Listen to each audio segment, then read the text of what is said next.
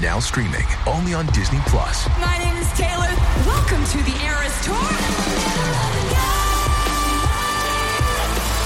Experience Taylor Swift's record-breaking Eras Tour. Does anyone here know the lyrics? Prove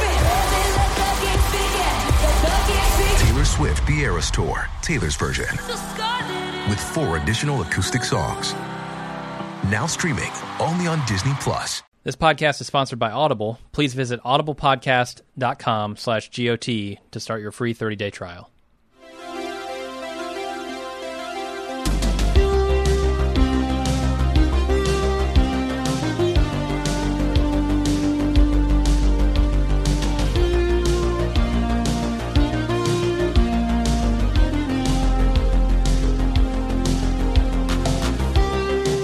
Welcome to the Game of Thrones podcast, the officially unofficial podcast for Game of Thrones on HBO. I'm Jim. And I'm Aaron. And today we're talking about Season 6, Episode 9, titled Battle of the Bastards.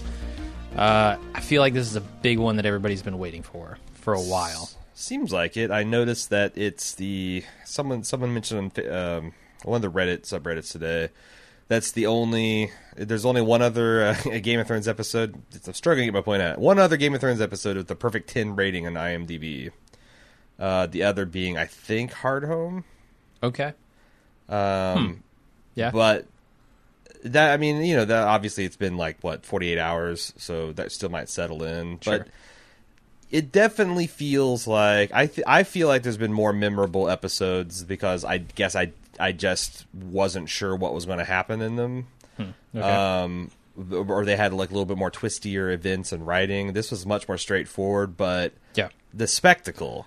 Right. The spectacle, which has gradually and slowly been ramping up in Game of Thrones, is just incredible. And like I said in the instant cast, Miguel Sapochnik just really went for broke on epic visuals and had, you know, elicited a physical response from me in several points in the episode. Right. Yeah, I think it, for my money, it's probably the best battle sequence they've filmed. I mean, Hardhome, don't get me wrong, is amazing. Yeah. But this felt more... I guess, real to me. Like, there was nowhere for them to retreat. This was kind of like a final stand here as opposed to like a surprise attack. It felt very epic to me. Yeah. And you get 2 battles for the price of 1. You do. Yeah. I mean, let's not ignore the dragon battle, the masters at sea there. Sure. Danny puts the smackdown on them. It's, yeah, from top to bottom, it is just spectacle. Like you said, it's amazing. And I thought that some of the making of, if you had time to watch it, was kind of interesting because a lot less reliance on CG for some of this stuff. Like, that was actually Kit Harington staring down the barrel of 50 horses coming at him. And they did a lot of really careful stunt work that they didn't composite it into, like, a layered scenes to pull it all off. But there's a lot of just, like, near misses and whatnot they're kind of scripted in there. Yeah. Yeah, I saw some of the behind-the-scenes stuff. A lot of CGI. Tons. Spoiler, yeah. Dragons aren't real. but yeah, it's pretty seamless, too. Like they are really cool. Alan Sepinwall said that he thought the dragons busting out of the wall looked particularly fake. Why? I don't know. It was such a far shot. Like, yeah. I thought it was... How could you even see? Right. I thought it was an odd choice to make a complaint about, too. But he mentioned that it was so bad that he... was assuming that it was like not quite finished effects on his screener copy. I mean, it was dusty. They were breaking through a wall made of dirt, essentially. You know what I've noticed Sand. sometimes is when I'm watching, like on my DVR, my DVR does something weird to the high def compression where sometimes it makes artifacts that don't really appear. Where if I'm watching later on HBO Go, it's a lot cleaner. So I don't know whether he was watching a digital copy or what. Who knows? Here are the highlights coming up this week on Bald Move. All new Pulp and Prestige this week. On Tuesday, we'll cover the latest episode of The Walking Dead, The Ones Who Live on Pulp. And on Thursday, we'll catch up with the latest Samurai subterfuge on FX Hulu's Shogun. Then, on our House of the Dragon feed, Anthony puts on his Maester's class on Monday. And then on Thursday, Steve joins him for Electric Boogaloo as they continue their discussion of George R.R. Martin's A Clash of Kings.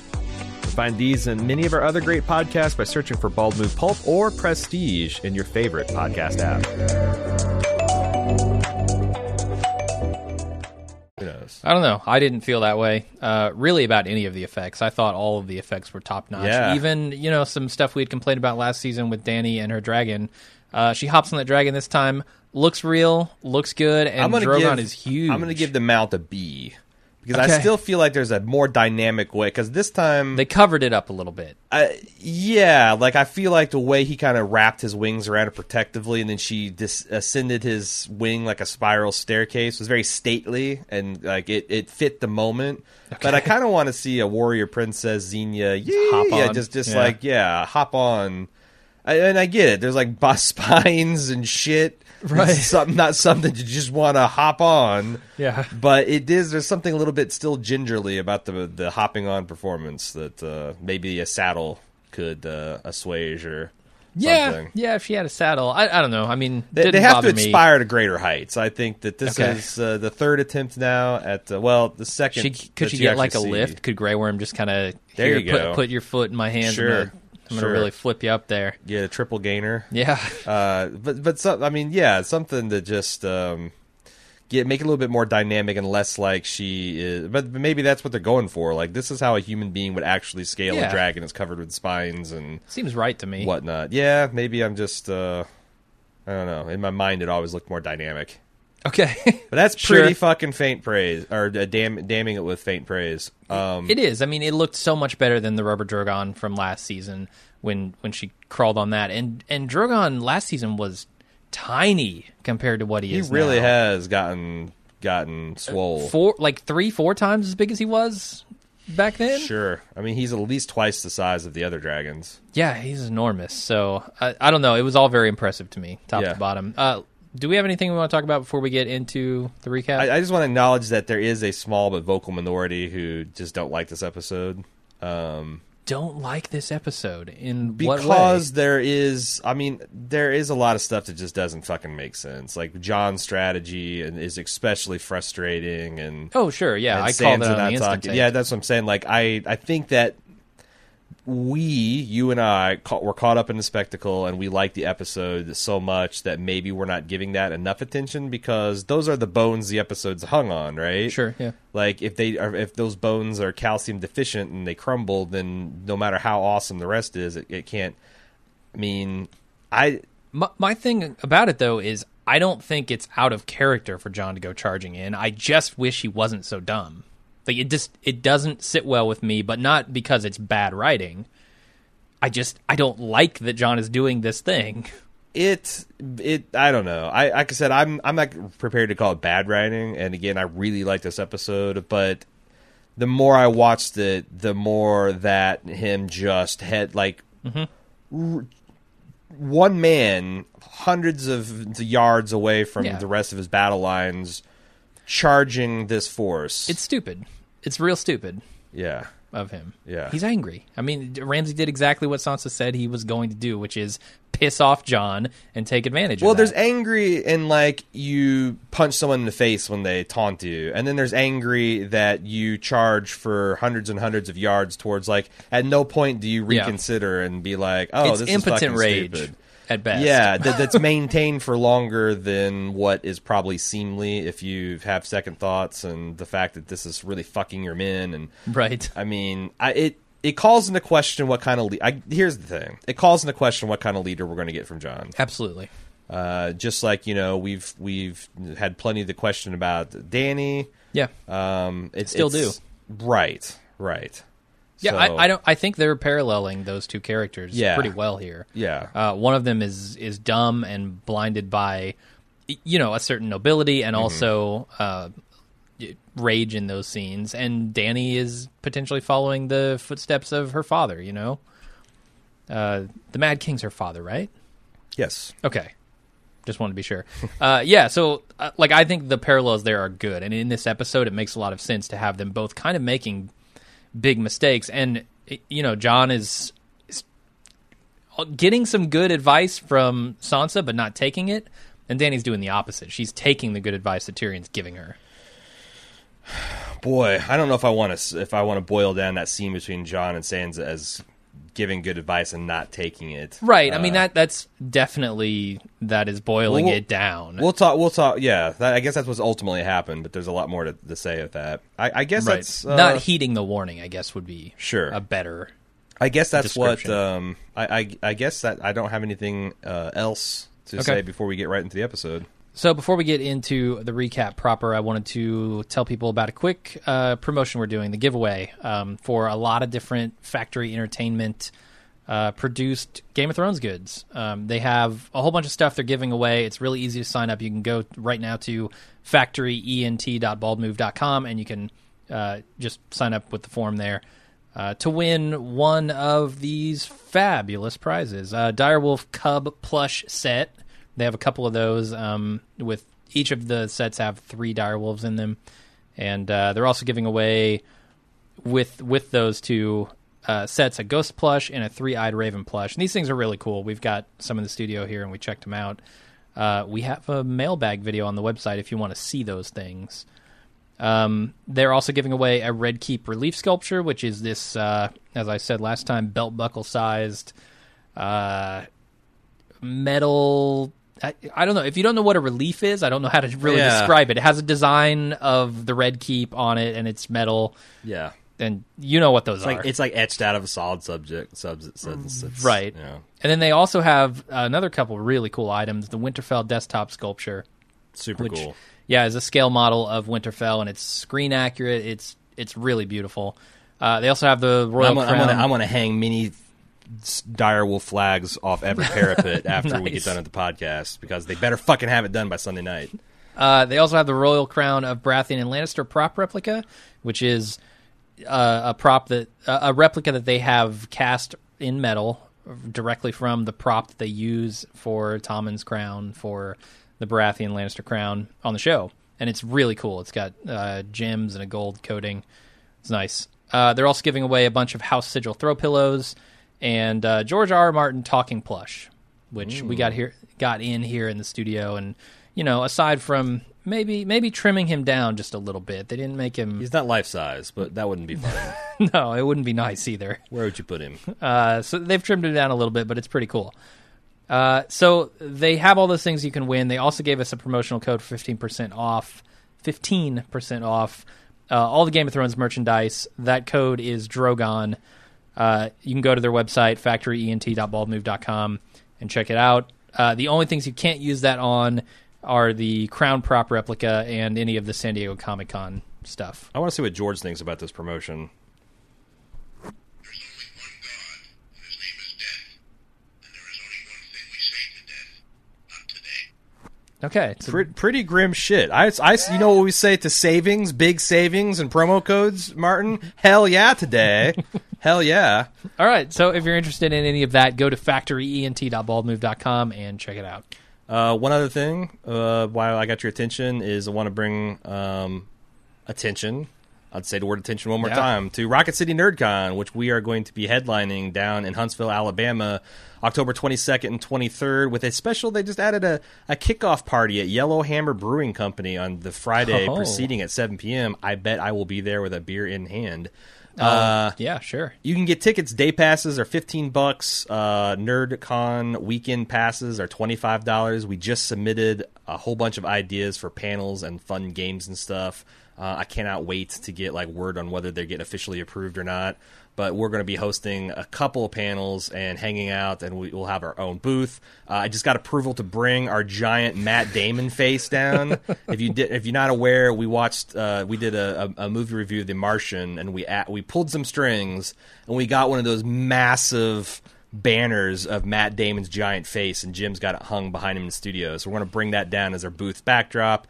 Get a picture of the giant Matt Damon face if you want. Come see. It's like the world's largest ball of twine. It's the world's largest Damon face, and we've got it exclusively at the Rocket City NerdCon. Come on down there, October 22nd and 23rd. Let's start off with the Masters still attacking Marine. It's now daylight. I don't know how that works. I mean, I guess, they're just out there.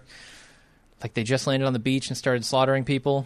They've still been, sending this pitch over the walls and blowing shit up. Danny's angry at Tyrion about how things have gone, but he defends himself by saying, hey, slavers are nasty because they don't want to be proven useless. So that's why this is all happening. There was nothing I could do. She tells Tyrion that she's going to kill every single one of them, but Tyrion advises against it, instead telling the story about why Jaime killed her father. And she... Another significant mention of the wildfire caches buried beneath King's Landing. Yep. Interesting. There's much more to this rumor, I'm sure. Not even mildly so. It's just nakedly interesting now. Yeah, and it's... there's this line from Dany where she says, this is entirely different. Like, I'm freeing slaves, and I'm doing what I consider a good thing here.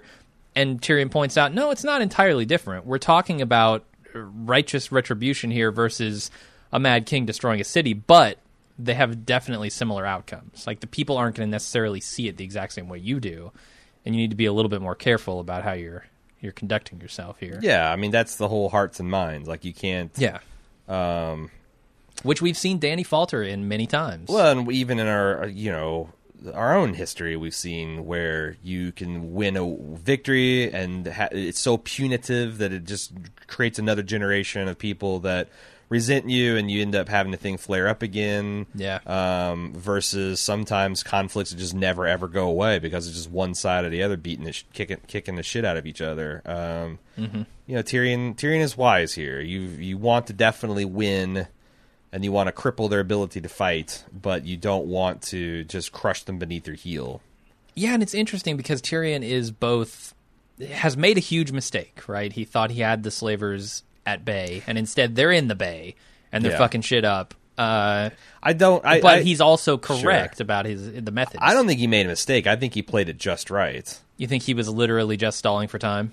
Well, I think that if he hadn't brokered a deal, the Sons of Harpies would have been running rampant through the city for the entire time. So there wouldn't have been any stability. And honestly, the city probably would have shook itself apart from the inside. Yeah. This, at least, Meereen was able to meet them as a united front. Mm-hmm. So, and, Dany coming back saved the day. So it did. I hate to say that Tyrion's plan sucks just because of something that was that timed beyond his control. And again, he wouldn't have had that much time to work with had he not made the deal. So sure. I think it was a smart plan. And now he can say with a clean conscience, we had a deal, you violated it, so you're going to be punished for that. So is this like playing tic-tac-toe against Whopper? Like, there is no way to win. The only way to win is not to play. The only way to win is to have your magical dragon queen come back with her dragons at just the right time. Right. So then Dany and Tyrion meet with the leaders of the slavers here, the masters, to negotiate their surrender. They, of course, scoff in her face, but then Drogon shows up, and Dany rides him out to sea. They meet with the other dragons and burn one of the boats, just as kind of a display of power here. Fuck this boat in particular. Yeah, that boat really got the short end of the stick there. Grey Worm kills two of the masters and sends the other one back to tell his people what happened. Yeah, some interesting there's some random Sons of Harpies slaughtering some random civilians outside the gates of Meereen. Yeah. Just so you could get the Dothraki and the Second Sons involved. That felt a little... Who got there surprisingly fast, I'd say. Yeah. Like, they were a week... what I thought was going to be several days behind Dany, because she's on a flying beast and she can take a straight line. They can't. Yeah, as the dragon flies versus as the horse meanders. I think that's the famous Essosian phrase. It is. So when they show up like 12 hours later, I was a little surprised by that. And I don't want to harp on it too much. I don't really care.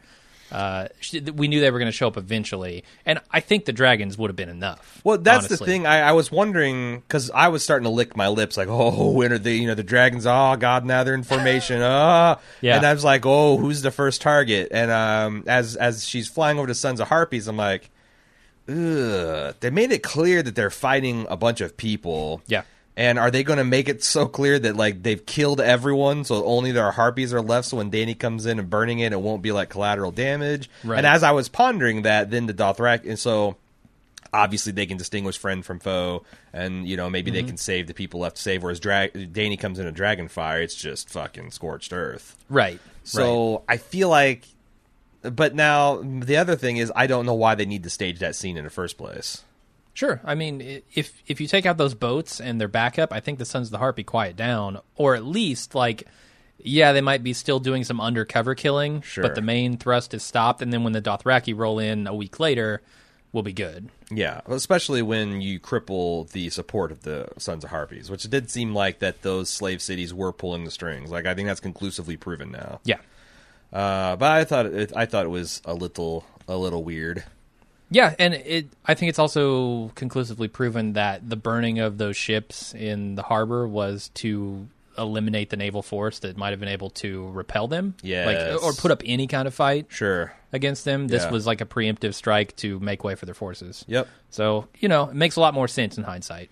Yeah. So, I mean, we'll have a little faith. it is also convenient that it reset everything back to where you needed to be to ever depended on Yeah. the ships of the Greyjoys. But yeah, Seems a logical move for Sure. the slavers. sure. I was also super impressed by just the force of the fire from these dragons, I guess. Like, The staying power.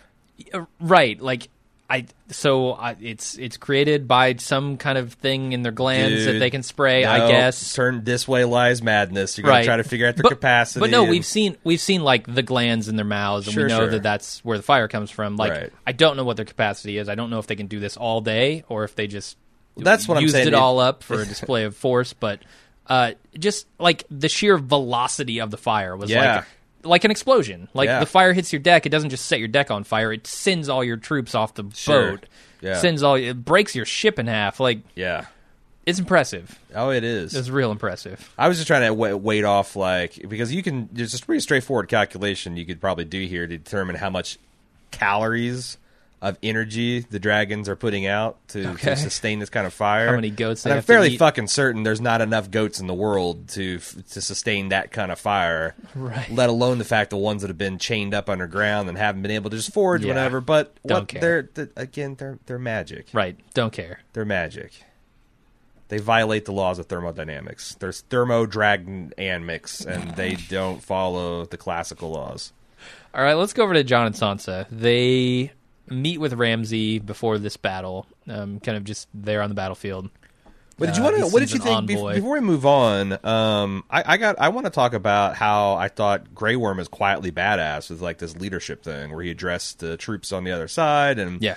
then he did. I'm assuming Danny would approve of his calling an audible and killing the two Craven Masters rather than the one lowborn. I mean, why did Yeah. they man, talking about your clash of cultures, these guys don't know how to read a room at all. No.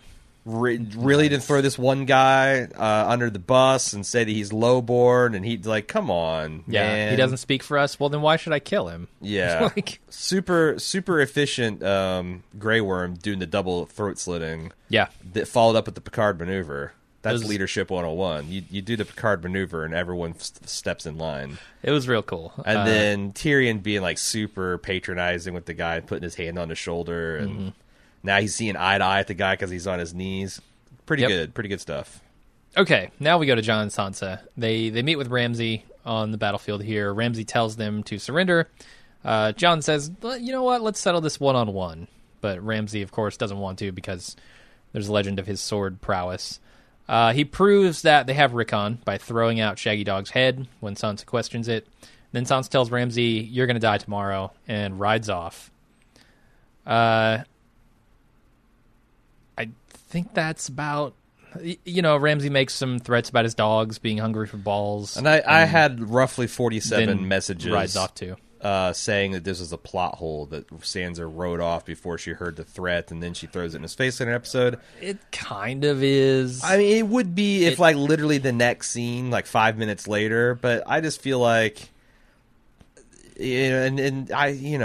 whether you do this or not is whether you think it's a plot hole, but I'm thinking that there's a full 24-hour period between this moment and the next. So, like, Right. she's waiting back at camp, and Jon rides back in. She's like, hey, did I miss anything? I'm like, oh, yeah, he was talking a bunch of shit about his dogs. Hasn't fed him in 7 days. Har, har, har.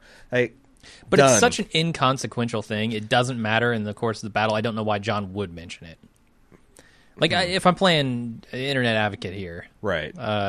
nitpicker's advocate, I think I don't know. I think it is a problem. I just don't care all that much. It's not mechanical because a group of people have the information. A person circulated with amongst a group of people that had the information. Yeah. And there's an amount of time we don't see. Yeah. So like you can extrapolate maybe she heard it. Yeah. It's not like, she came out riding a full suit of chainmail that no one had or any. I mean, it. Right. This is not Arya getting stabbed in the guts multiple times, something we see on screen happening. Yes. This is something that could have been resolved off screen, but we don't know if it was. Yep. That's fine. Let's go over to Jon and his advisors planning the battle strategy, unless you have anything else on that. I don't think so. Okay. So Jon explains that he wanted to make Ramsay angry so that he'll charge in, and he wants him coming full tilt. Everyone... Jon! I think you're reading from Ramsay's playbook. Foreshadowing, yeah. Everyone leaves, and Sansa tells Jon that he should let her help. And he's like, okay, no, you're right. She tells him Ramsay isn't angry. He's just playing a game. Rickon's already dead. Like, write him off. And also not to do what Ramsay wants him to do, which Jon thinks, well, that's the most obvious advice I've ever heard. Maybe Jon's just dyslexic. What do you mean? He heard that all the opposite of everything she said. Yeah. Do what he wants you to do. He's not playing any games. He's not playing any games. He's not laying any traps. This is... Yeah. So, there's a couple things here. Number one, they set up a lot about how Ramsay's forces will desert him. Right. Because he's not willing to fight for them.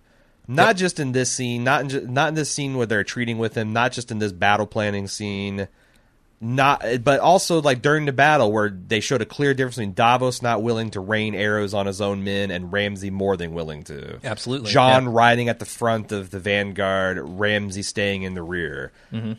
None of that pays off. Yeah.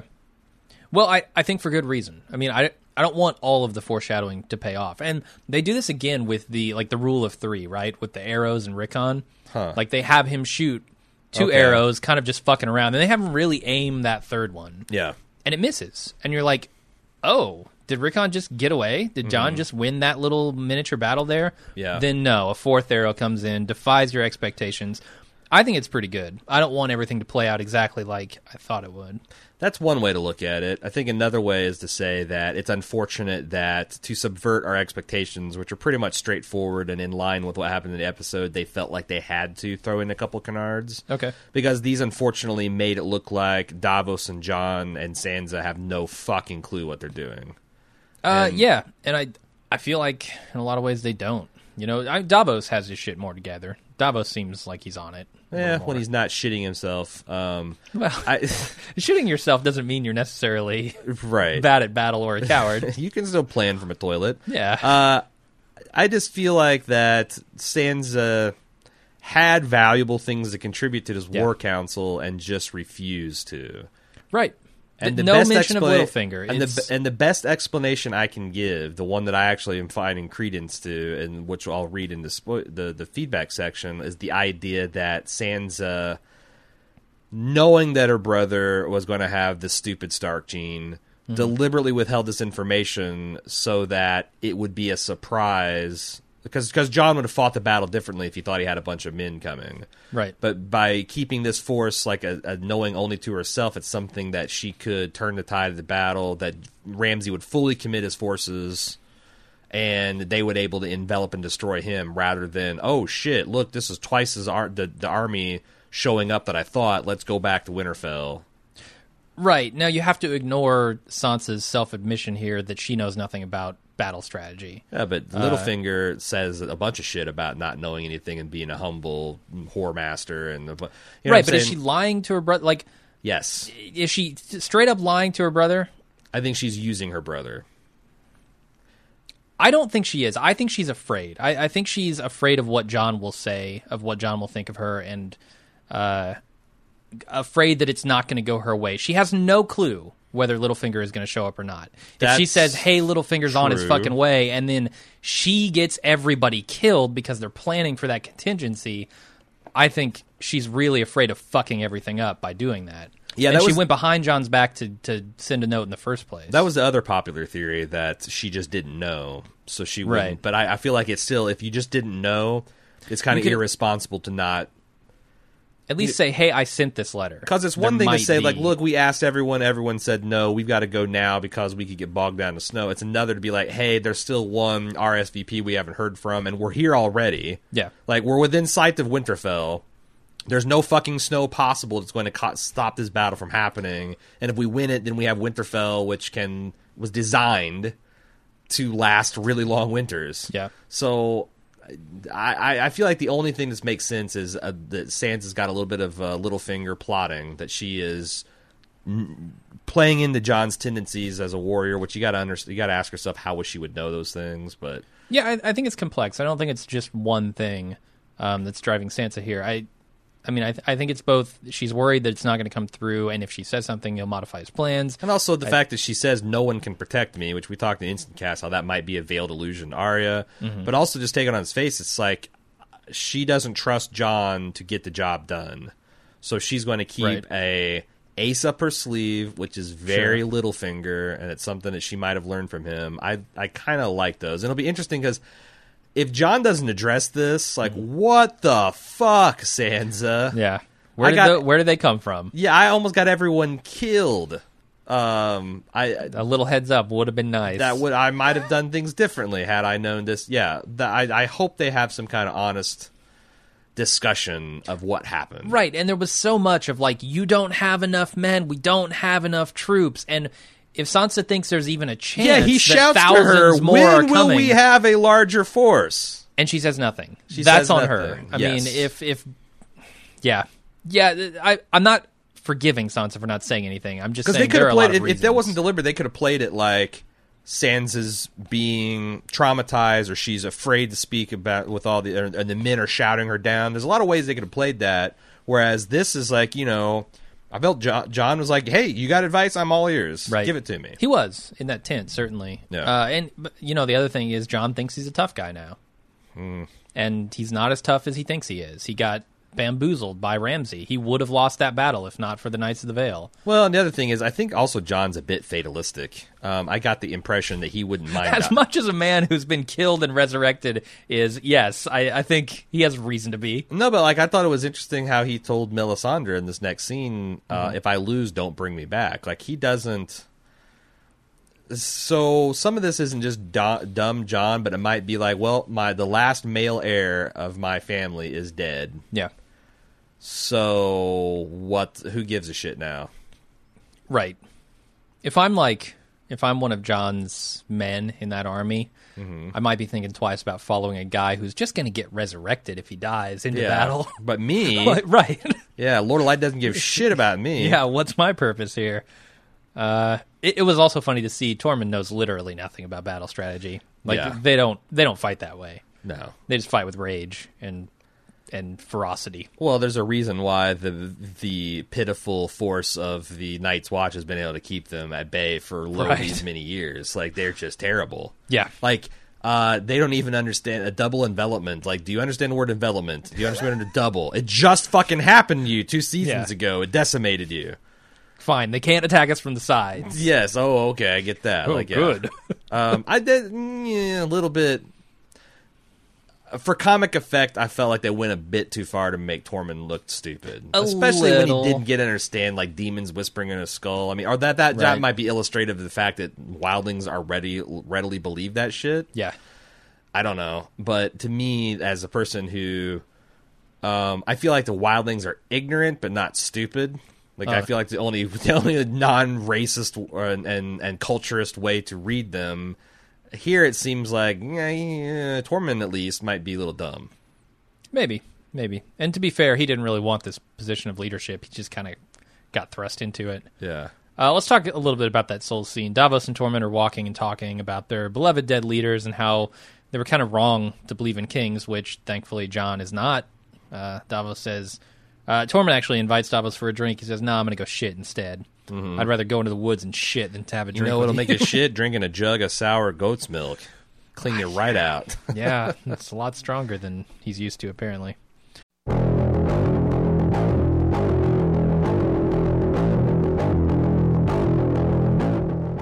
Rick, how you doing, buddy? You don't know what it's like out there. Hey, man, do you even know what it's like out there? No, not really. I've been mostly kind of flying around in helicopters, carving likenesses of Michonne into cell phones, that kind of thing. What is it like out there? Oh, well, I think it's time to find out, man. Last I saw your wife, Michonne, was out following a giant wagon train. That sounds pretty weird, but it seems like a family-friendly outfit. I mean, she's got RJ and Judah with her, right? Actually, she kind of left them to be raised by Negan and Daryl. Well, crap. Hold on, let me get my boots. All right, well, Rick is getting ready. Aaron and I are too. We're preparing to once again recommission The Watching Dead out of mothball status to find out what's going on with Rick and Michonne, the ones who live. The 6-part miniseries premieres Sunday, February 25th on AMC, and we'll be ready with our full episodic coverage each Tuesday. And afterwards, who knows, maybe we'll check out Dead City. Find our coverage for The Ones Who Live by searching for The Watching Dead or Bald Move Pulp wherever you listen to podcasts.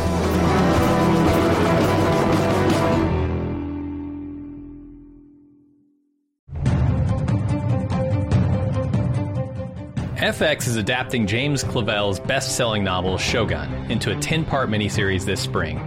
Set in the shogunate period of Japan at the turn of the 15th century, Shogun depicts the rise of a feudal lord to shogun, as seen through the eyes of a shipwrecked English sailor. It's loosely based on the real-life exploits of William Adams and Tokugawa Ieyasu. Shogun has already been successfully adapted back in 1980 with a widely acclaimed miniseries starring Richard Chamberlain, featuring intricate plots, political scheming, complex characters, and thrilling action. This time, husband and wife team Justin Marks and Rachel Kondo try to recapture the successes of the novel and early adaptations while increasing the levels of historical and cultural accuracy that are often perceived as flaws of this and similar works. Starring Hiroyuki Sanada from The Last Samurai, Mortal Kombat, and John Wick 4, with Cosmo Jarvis of Peaky Blinders, Raised by Wolves, etc., joining the truly massive cast required to bring this complex world to life. Join Aaron and I each week as we deep dive into each episode, uncovering the mysteries, the intrigue, and the glory of Shogun. Shogun premieres on FX Hulu Tuesday, February 27th as a 2-part debut. Our podcast will release each Thursday thereafter. Get our Shogun coverage by searching for Bald Move Prestige in your favorite podcast app.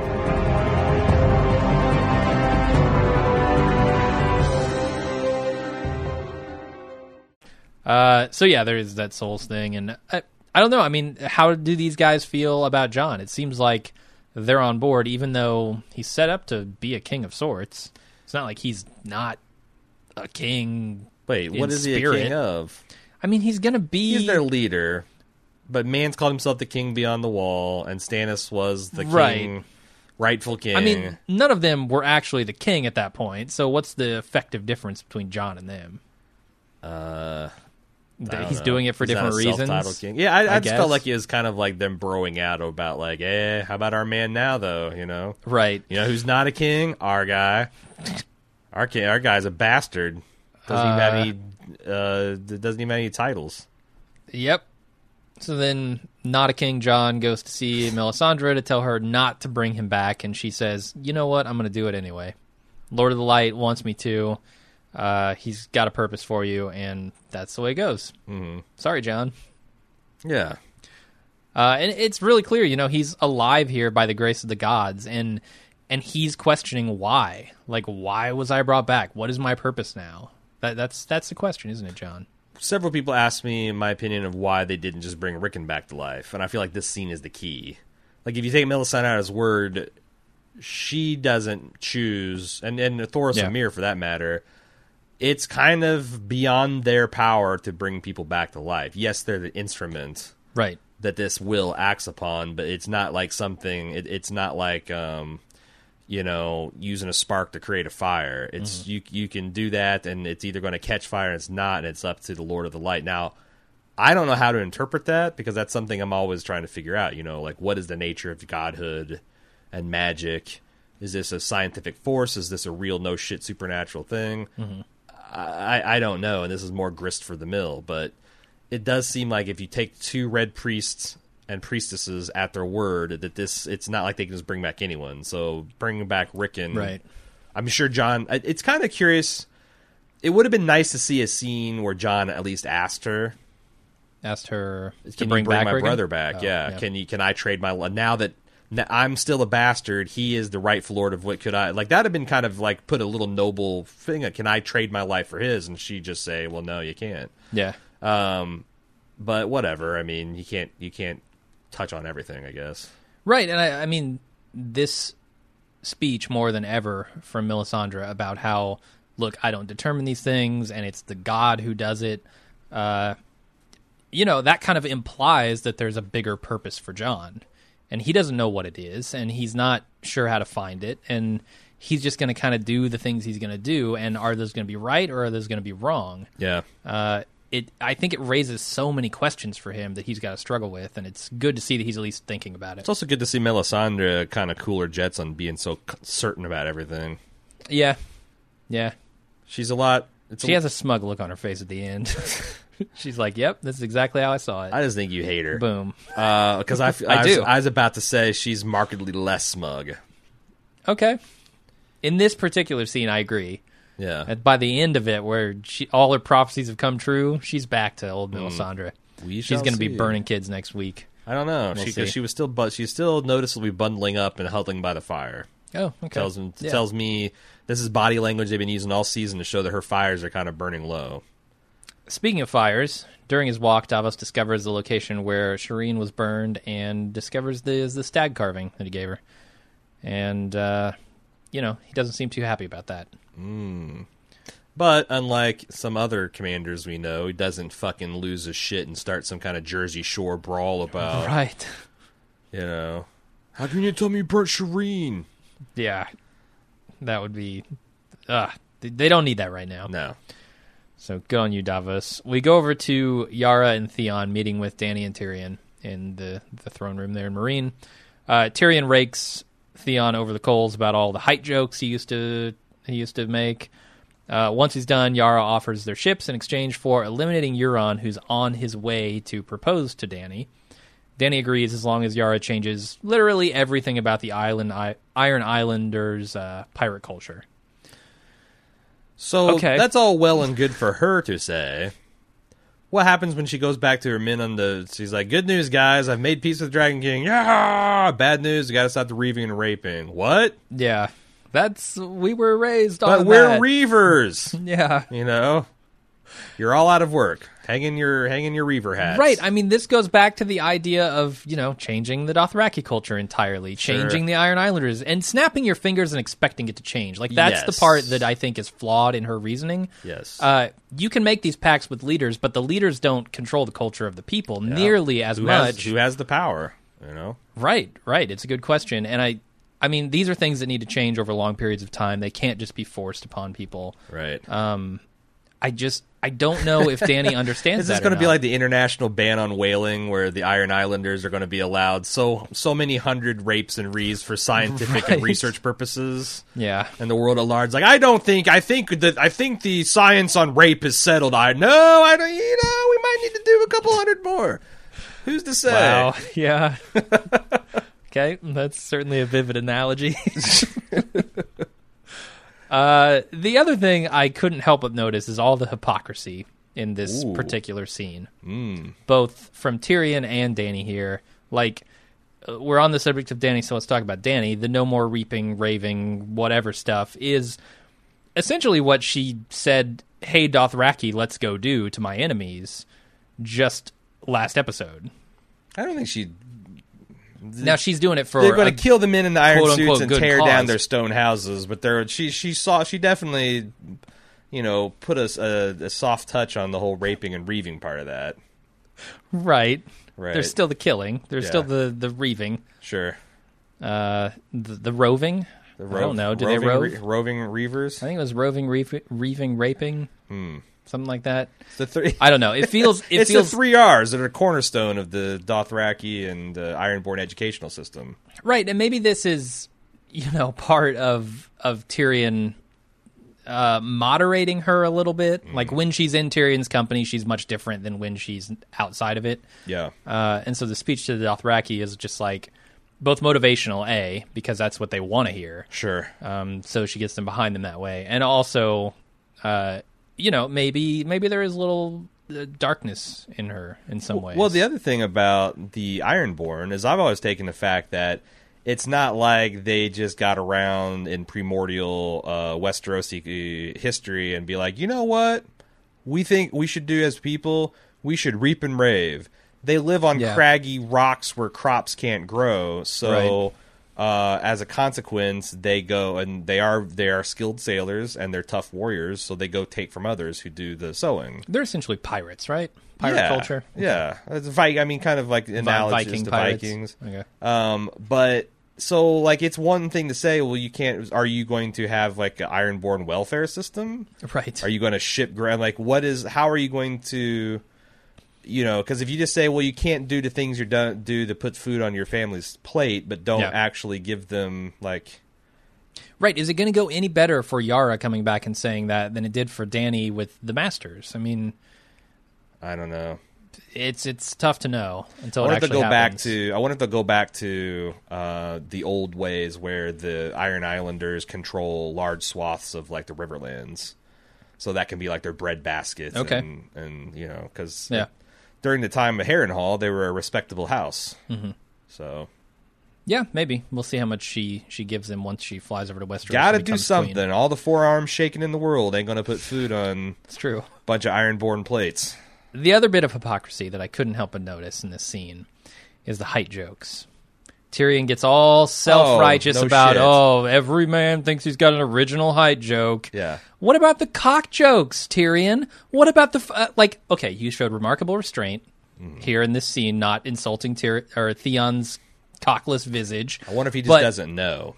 Oh, maybe, yeah. Because it seemed like one of them asked, like, why aren't you making the claim? And, like, there was some uncomfortable glances between him and Yara, and then, like, well, she's the queen. But, yeah, I wonder if they would, because he would have gone right for the cock, right? But, right. In last episode, he was. I mean, he saw Varys off with what I'm surprised wasn't a cock joke. Sure. After 15 different ones. Like, come on, man. Yeah.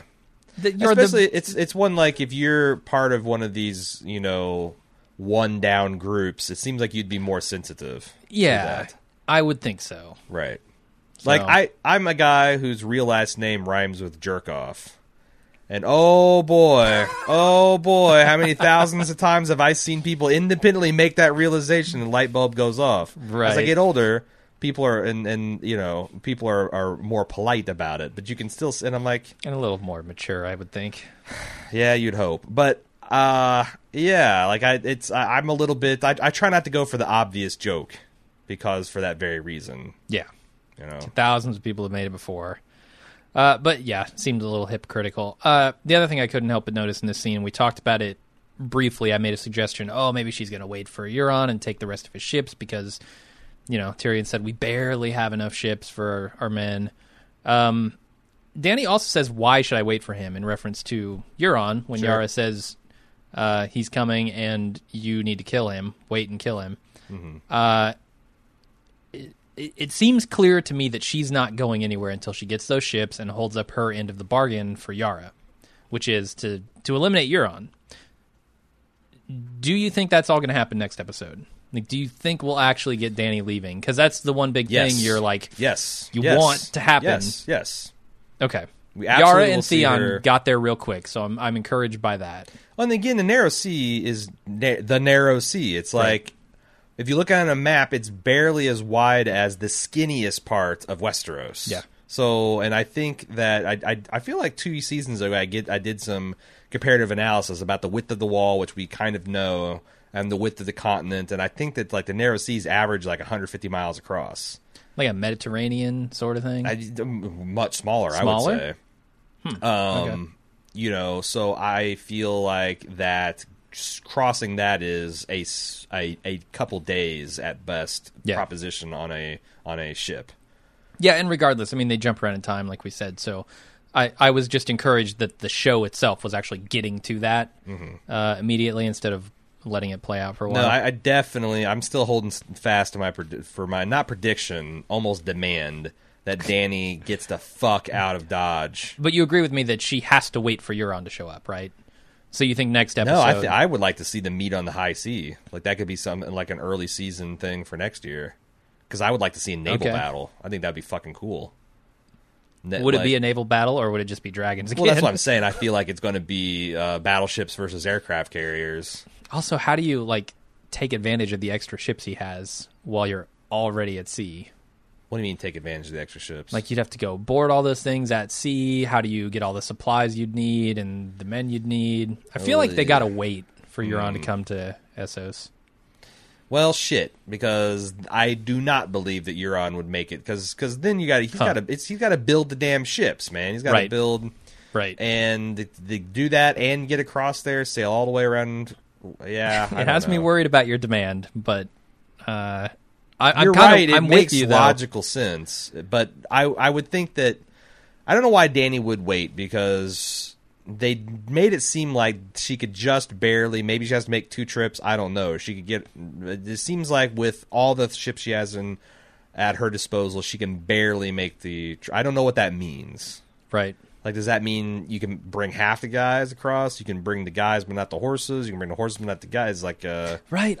You got a bag of grain, a chicken, and a fox.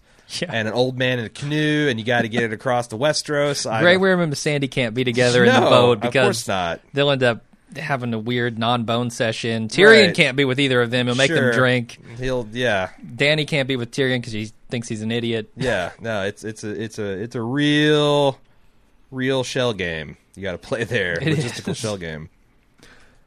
The other thing that I'm curious about is what Dany does.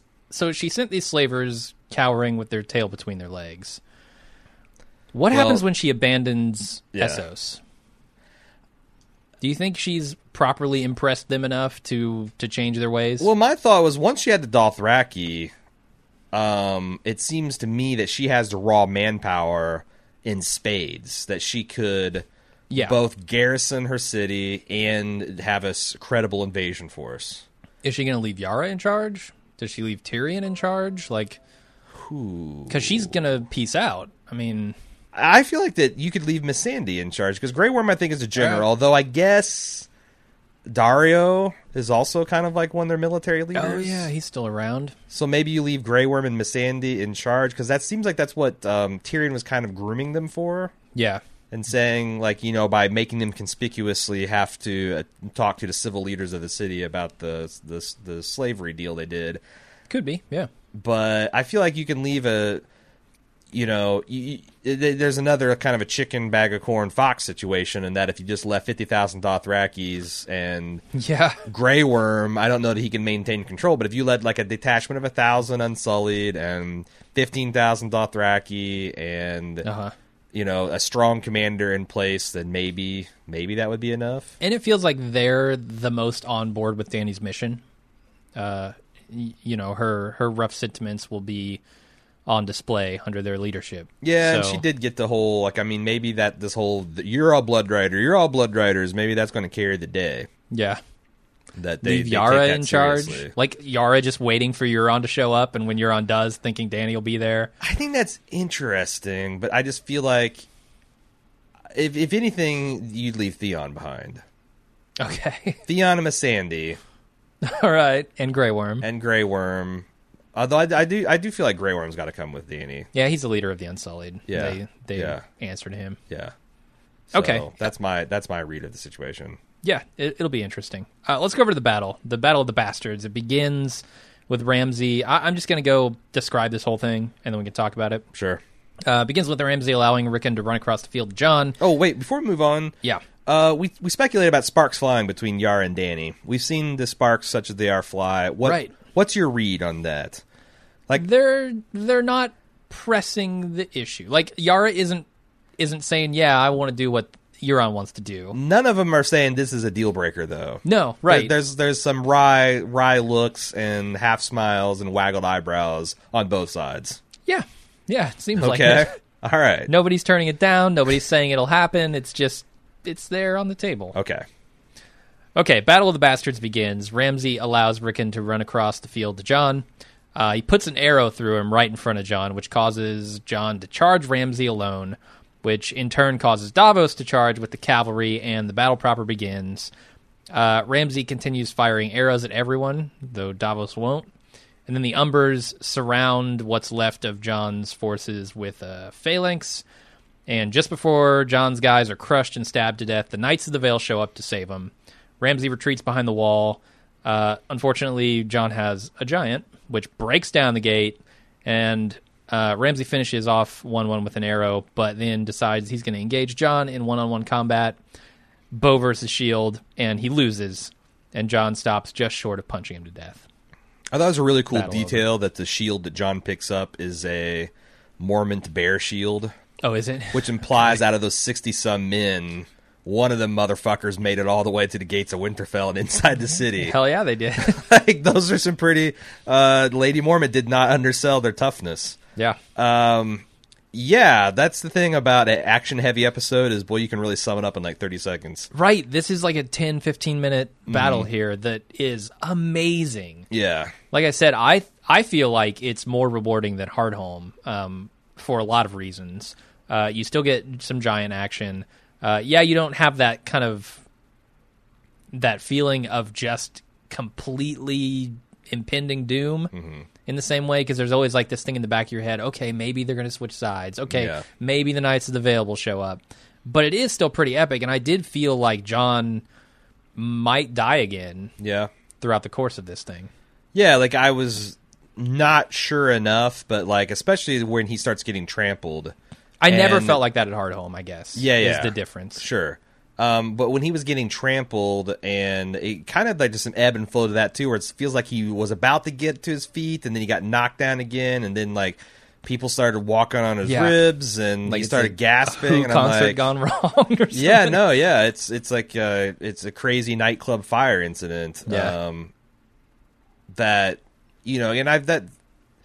boy, if you've ever got on Reddit and you say, like, it seems like every 6 months someone posts that nightclub fire where, it's that's a reason why you're supposed to have a certain number of entrances, and like there's limits on how many people you can have in a room, because when people go mad to try to get away from noxious stimulus, for example, fire or pointy spears, you literally can generate enough force that you can crush people's rib cages and suffocate them like a python. And that was what was happening to Jon. And it was, I'm a little person. I'm a little person. I'm the opposite of that. I have a touch of claustrophobia myself, and it was physically uncomfortable. Like the way he got in there and down in the dirt and just filmed that. All those POV scenes. Everything starts to blur, go dark. It was really had me antsy. In the pantsy. No, the cinematography here is amazing. The effects are amazing. The choreography is amazing. I mean, just like little touches where like Jon, and a lot of this is curbed from other movies, but like Jon grabbing the guy and says, "Get word for," and then an arrow just kills him. Right. And him and Tormund are having a conversation. All of a sudden, a dude that's like headless and on fire rides past, and then 1-1 snatches him up. Like, I just want to take a step back and be like, the fact that someone coordinated and choreographed all this out, like beat for beat, was pretty amazing. Oh, I agree. Also, I couldn't have been happier with this scene. I want to walk back my criticism of the piles of bodies, because people, like, there's like, hardcore military history nerds sent me in example after example, both in ancient times. The Battle of Cannae was mentioned heavily, right? Where like firsthand accounts of people saying mounds of bodies like as higher than a man's height. Also, there's several medieval battles where that was described. There was 2 Civil War battles where apparently the bodies grew so numerous that it formed a mound, and then there's also a battle in World War I where the Dutch were firing upon German forces, and they just kept sending wave after wave of men and formed another 8-9 foot tall body of corpses. So shit can happen when you've got mass volleys of the medieval artillery in this case. Right. So, I honestly don't feel like there's anything to criticize from a military accuracy standpoint here. No. Like, I mean, the you can bodies criticize can the tactics, happen. but as presented, it seems like nothing was impossible. I do think that it was foolish to not give the giant some kind of weapon. Also, the third time I was watching this, because I'd already gotten most of my notes, so I just kind of find myself caught up again. I'm like, why can't that giant break through? He can. He absolutely. I mean, they have him ineffectively swinging at the air most of the time. Yeah, like he's swatting that's nothing. the thing. Like he's not afraid to take because he comes in Right. like a fucking pincushion. So Yeah. I get that he would have to take a couple shots, but That's he the could one thing. easily have trampled through there, and there's not a fucking thing they could have done about it. Right. If you can send a stream of horses to trample those guys, 1-1 could have been twice as effective. Yeah, I mean, he could have kicked his way through that line, broken it, and everybody could have streamed through. and that's the thing. Like I mean, I That was guess kinda bullshit. Yeah, and maybe he's like fucking enraged and he's not thinking straight, or maybe the Giants' just relative intelligence is not such that they can make judgments like that in battle. But that was the one thing that was disappointed. Like, why have 1-1 survive to essentially accomplish nothing? Yeah, to break down the gate, which they could have done. Yeah. Anyway, they had the men at that point. And I also would have preferred if he'd not died. Like, I thought that was an unnecessary bummer. I felt like he was pretty much dead when he walked in. I don't think None of those the arrows arrow looked, to the eye. Really, none of those arrows looked individually fatal. Not individually. I think collectively, though. Yeah, maybe. Like, he was a pincushion. He had 15, He's 20, wearing those 25 thick, arrows in those him. thick furs and hides, and you got to think Yeah. their skin's proportionally and muscle. Like, it'd be like if I stuck you with 50 acupuncture needles. Like, you wouldn't like it, but you wouldn't Right. die. They're a little bigger than that, but I take your point. And maybe him, kind of kneeling and looking so And him and John worn are having out a was moment. literally just him being worn out. Like, Yeah. tired. Like not- I was in a battle rage, and now like we've kind of won, and it's leave, and yeah, and I thought him and John were having a moment. Like They were. We're too old for this shit, and then that was fucking the point Ramsey, of- fucking Ramsey. Yep, Ramsey doing his thing. I don't like that he was ineffective. Now, a lot of people have complained about John surviving these arrow volleys. I don't have a problem with that at all. That Yes, it's is lucky. It's Yes, it's lucky. But if you look in the background, there are 1,000 other men who survived those Sure. volleys as well. Why? What is it about John that says he couldn't be one of those? Because Right. he's the hero? Because the camera's pointed at him? Sure. No, it's not a problem. Freaky shit happens on battlefields, and the ones that are the lucky beneficiary of that get medals of honor and whatnot. Right? I mean, that's what's Yeah. really fun is like if you look through some of if you look through a lot of the recent Medal of Honor, it does seem like it's super brave and gallant that this person does that, but you feel like that for everyone that gets awarded, probably 10 people died trying to do the shit that they're doing. Right. There's so much luck involved in this battlefield totally. heroics. Yeah. Especially in modern day where it's like that only times 10. Yeah.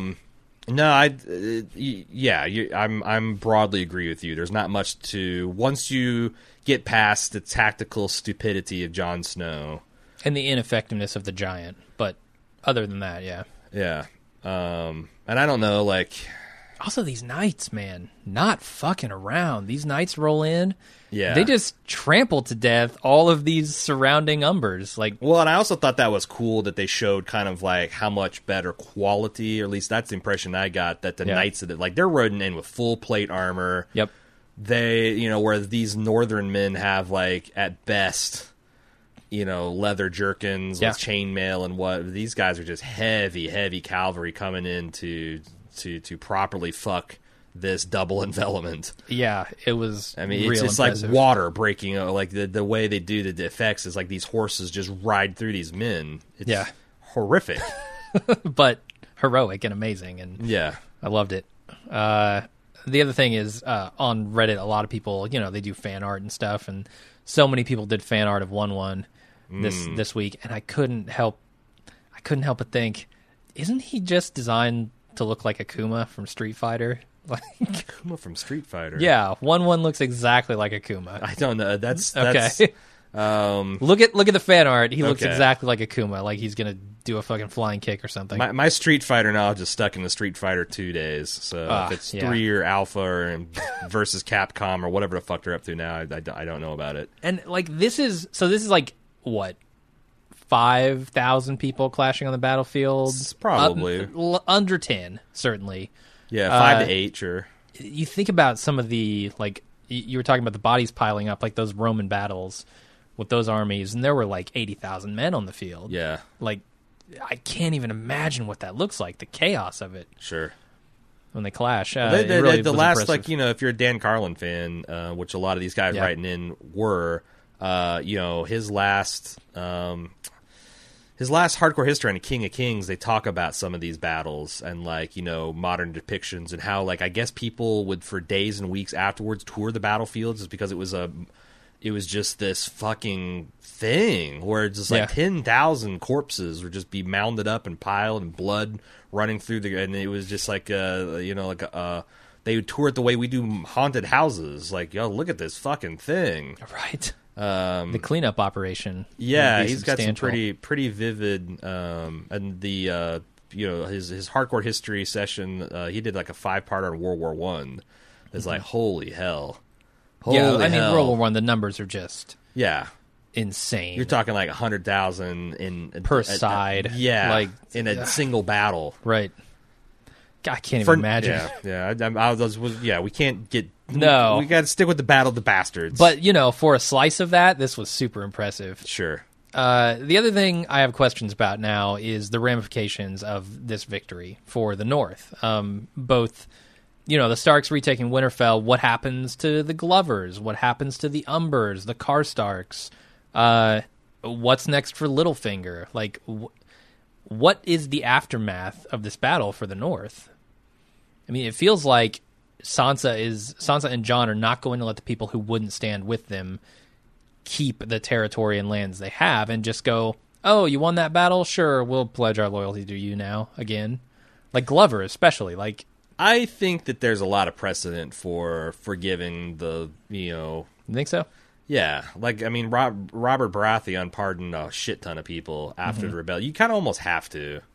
Right. Because if not, you know, if you can't, like, you might take hostages. Like, you might take some of Lord Glover's sons or daughters to live in Winterfell, which is straight up hostage situation. Just like that's how Theon, you know, if you'll recall, got to be Ned Stark's ward in the first place. It's a pledge of good conduct. You might have to do something like that, but I don't see Sansa and Jon just purging the North of people. Because again, the Glove, especially fuck you, Jon, if you put the Glovers through the sword, because they had legit reasons for not joining you. They did. What about the Umbers and the Karstarks? Fuck who all of directly them. fought against Fuck them? all the Umbers and the Karstarks. Okay, good. I'm glad you're on board with some vengeance here. Yeah, like at least, I mean, I'm sure you got to line up their men and kill them, but like, yeah, right, the lords, yeah. I'm with you there. Now, I'm curious what Littlefinger does at this point, because yes, he's got the armies, he's got the lands, he's got the titles, he's got he's got everything he really needs to be a lord. And he seems to be 100% on Sansa's side. Like, I think he came back not because it's part of his master plan, but because he felt he owed something to Sansa. Well, I don't know if I'm that certain. Maybe it also happens to work out in his favor. I mean, I to definitely help them take Winterfell. But I've thought a lot about it, and I'm definitely I'm open to the idea that he might genuinely be in love or chagrined or been hoodwinked by the Boltons. Like, I'm open to that idea. I was pretty resistant, but now, so I'm open to it. We'll see what happens. My big question is, Jon and Davos and Tormund are doing this to save the world. Right. Littlefinger, is he going to believe the story about these White Walkers, and does Sansa care? Because for Sansa, she mission accomplished. Yeah. Boltons are dead. She has her home back. Is she going to believe about all the stuff beyond the wall? And what is Littlefinger going to do? Because, man, like, there's the end result is there's half as many Northmen to resist the armies of the dead than there were before. Right. I mean, the two bigger houses up there, the Umber and the Karstarks, are and decimated at least. How is Littlefinger going to convince Sweet Robin to stay? Like, you're right. Now that this mess is out of the way, what does the landscape look like? What do the wildlings do? Yeah, right. I mean, where do they go? Are they given lands? Are they going to be content with that? I've never worried about what to do with the wildlings, because the one thing the North has got a shit ton of is land. And that's what they want. And guess what? Yeah. You got two other fiefdoms that just opened up in the Umbers and the Karstarks that, hey, you know what? You are now Lord of the Last Hearth. Right. Tormund. Give Tormund a keep, let him...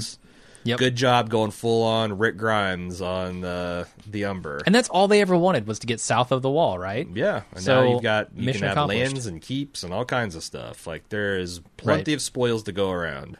So I'm not worried about that. I'm worried about if Littlefinger takes the real threat seriously. Because if he just goes and marches the knights back, you know... Or if he sees it as an opportunity. Sure. You Like, know, why doesn't he just roll these all up and say to Cersei, send a raven saying, hey, I found this happening, the Boltons were killed, I've cleaned up, and I've maintained a garrison at Winterfell. I can just be Lord of the North if you want. Right. I mean, it wouldn't be to Cersei. I guess it'd be to Tommen and Kevin, but... Sure, at this point, yeah. Yeah, it's a big question mark. What are his true intentions? Why did he come here? What is he expecting? Yeah. How much do the Starks owe him, etc.? I'm excited. You know, it opens up a lot of possibilities and kind of a new chapter in the stories for all these characters. It would turn my stomach a little bit to see Jon Snow shake his hand and say, my family has much debt to owe to you," as Littlefinger smirks. Like, Jesus. Does he even know what went down? I guess he wouldn't. You know who does, though? Sansa. Yeah, she totally knows. She knows a lot about, not like to full extent, but she knows a lot about the bodies that he has buried. Right. So including her father. Like, that's... Yeah, and she didn't fuck him when the Knights of the Vale were all there putting it to her, but she might have a second go at that. I don't... Maybe so.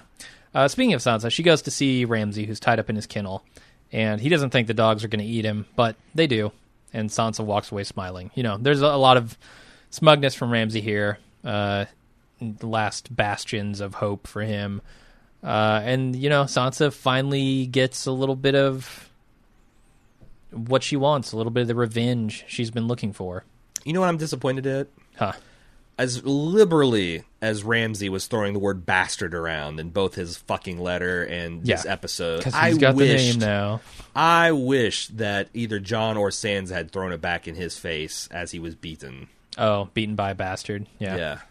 Yeah, it would have been good. Or just call him a bastard. Like, your house is dead, your name's already dead. Yeah. Ramsay Snow. Just lay it on thick. You got the name, but that didn't change. But I guess that's why they're heroic. But yeah, I guess they're heroic, but they're also feeding him to his own dogs. Like, there's different stripes of heroes in this story. I mean, it feels so right with his dogs eating him. It's symbolic of just Ramsay's Ramsiness coming back to bite him, literally. I mean, yeah.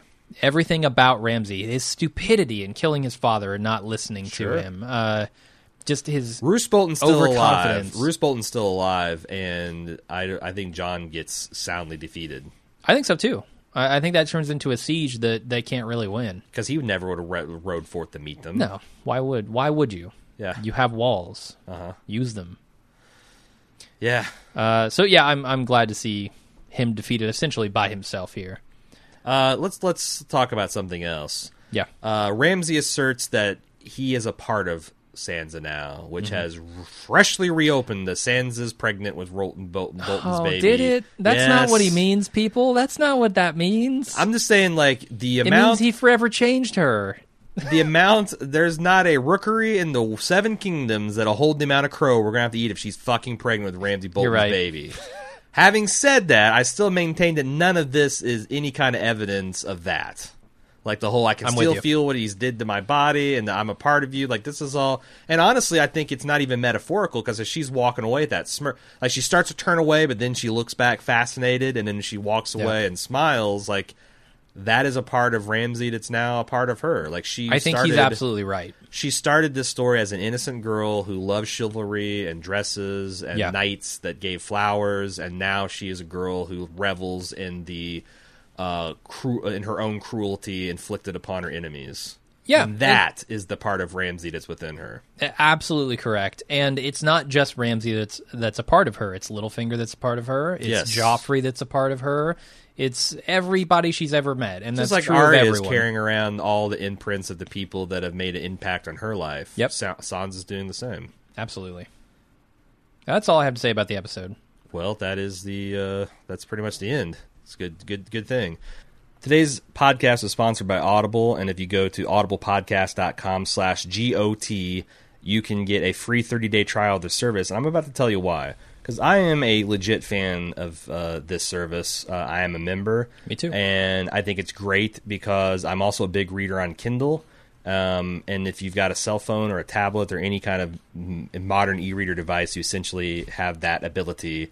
And it's cool because you can get like both the audiobook and the Kindle. I prefer, like, I'm a read first kind of guy. I know you're a listen first kind of guy. Yeah.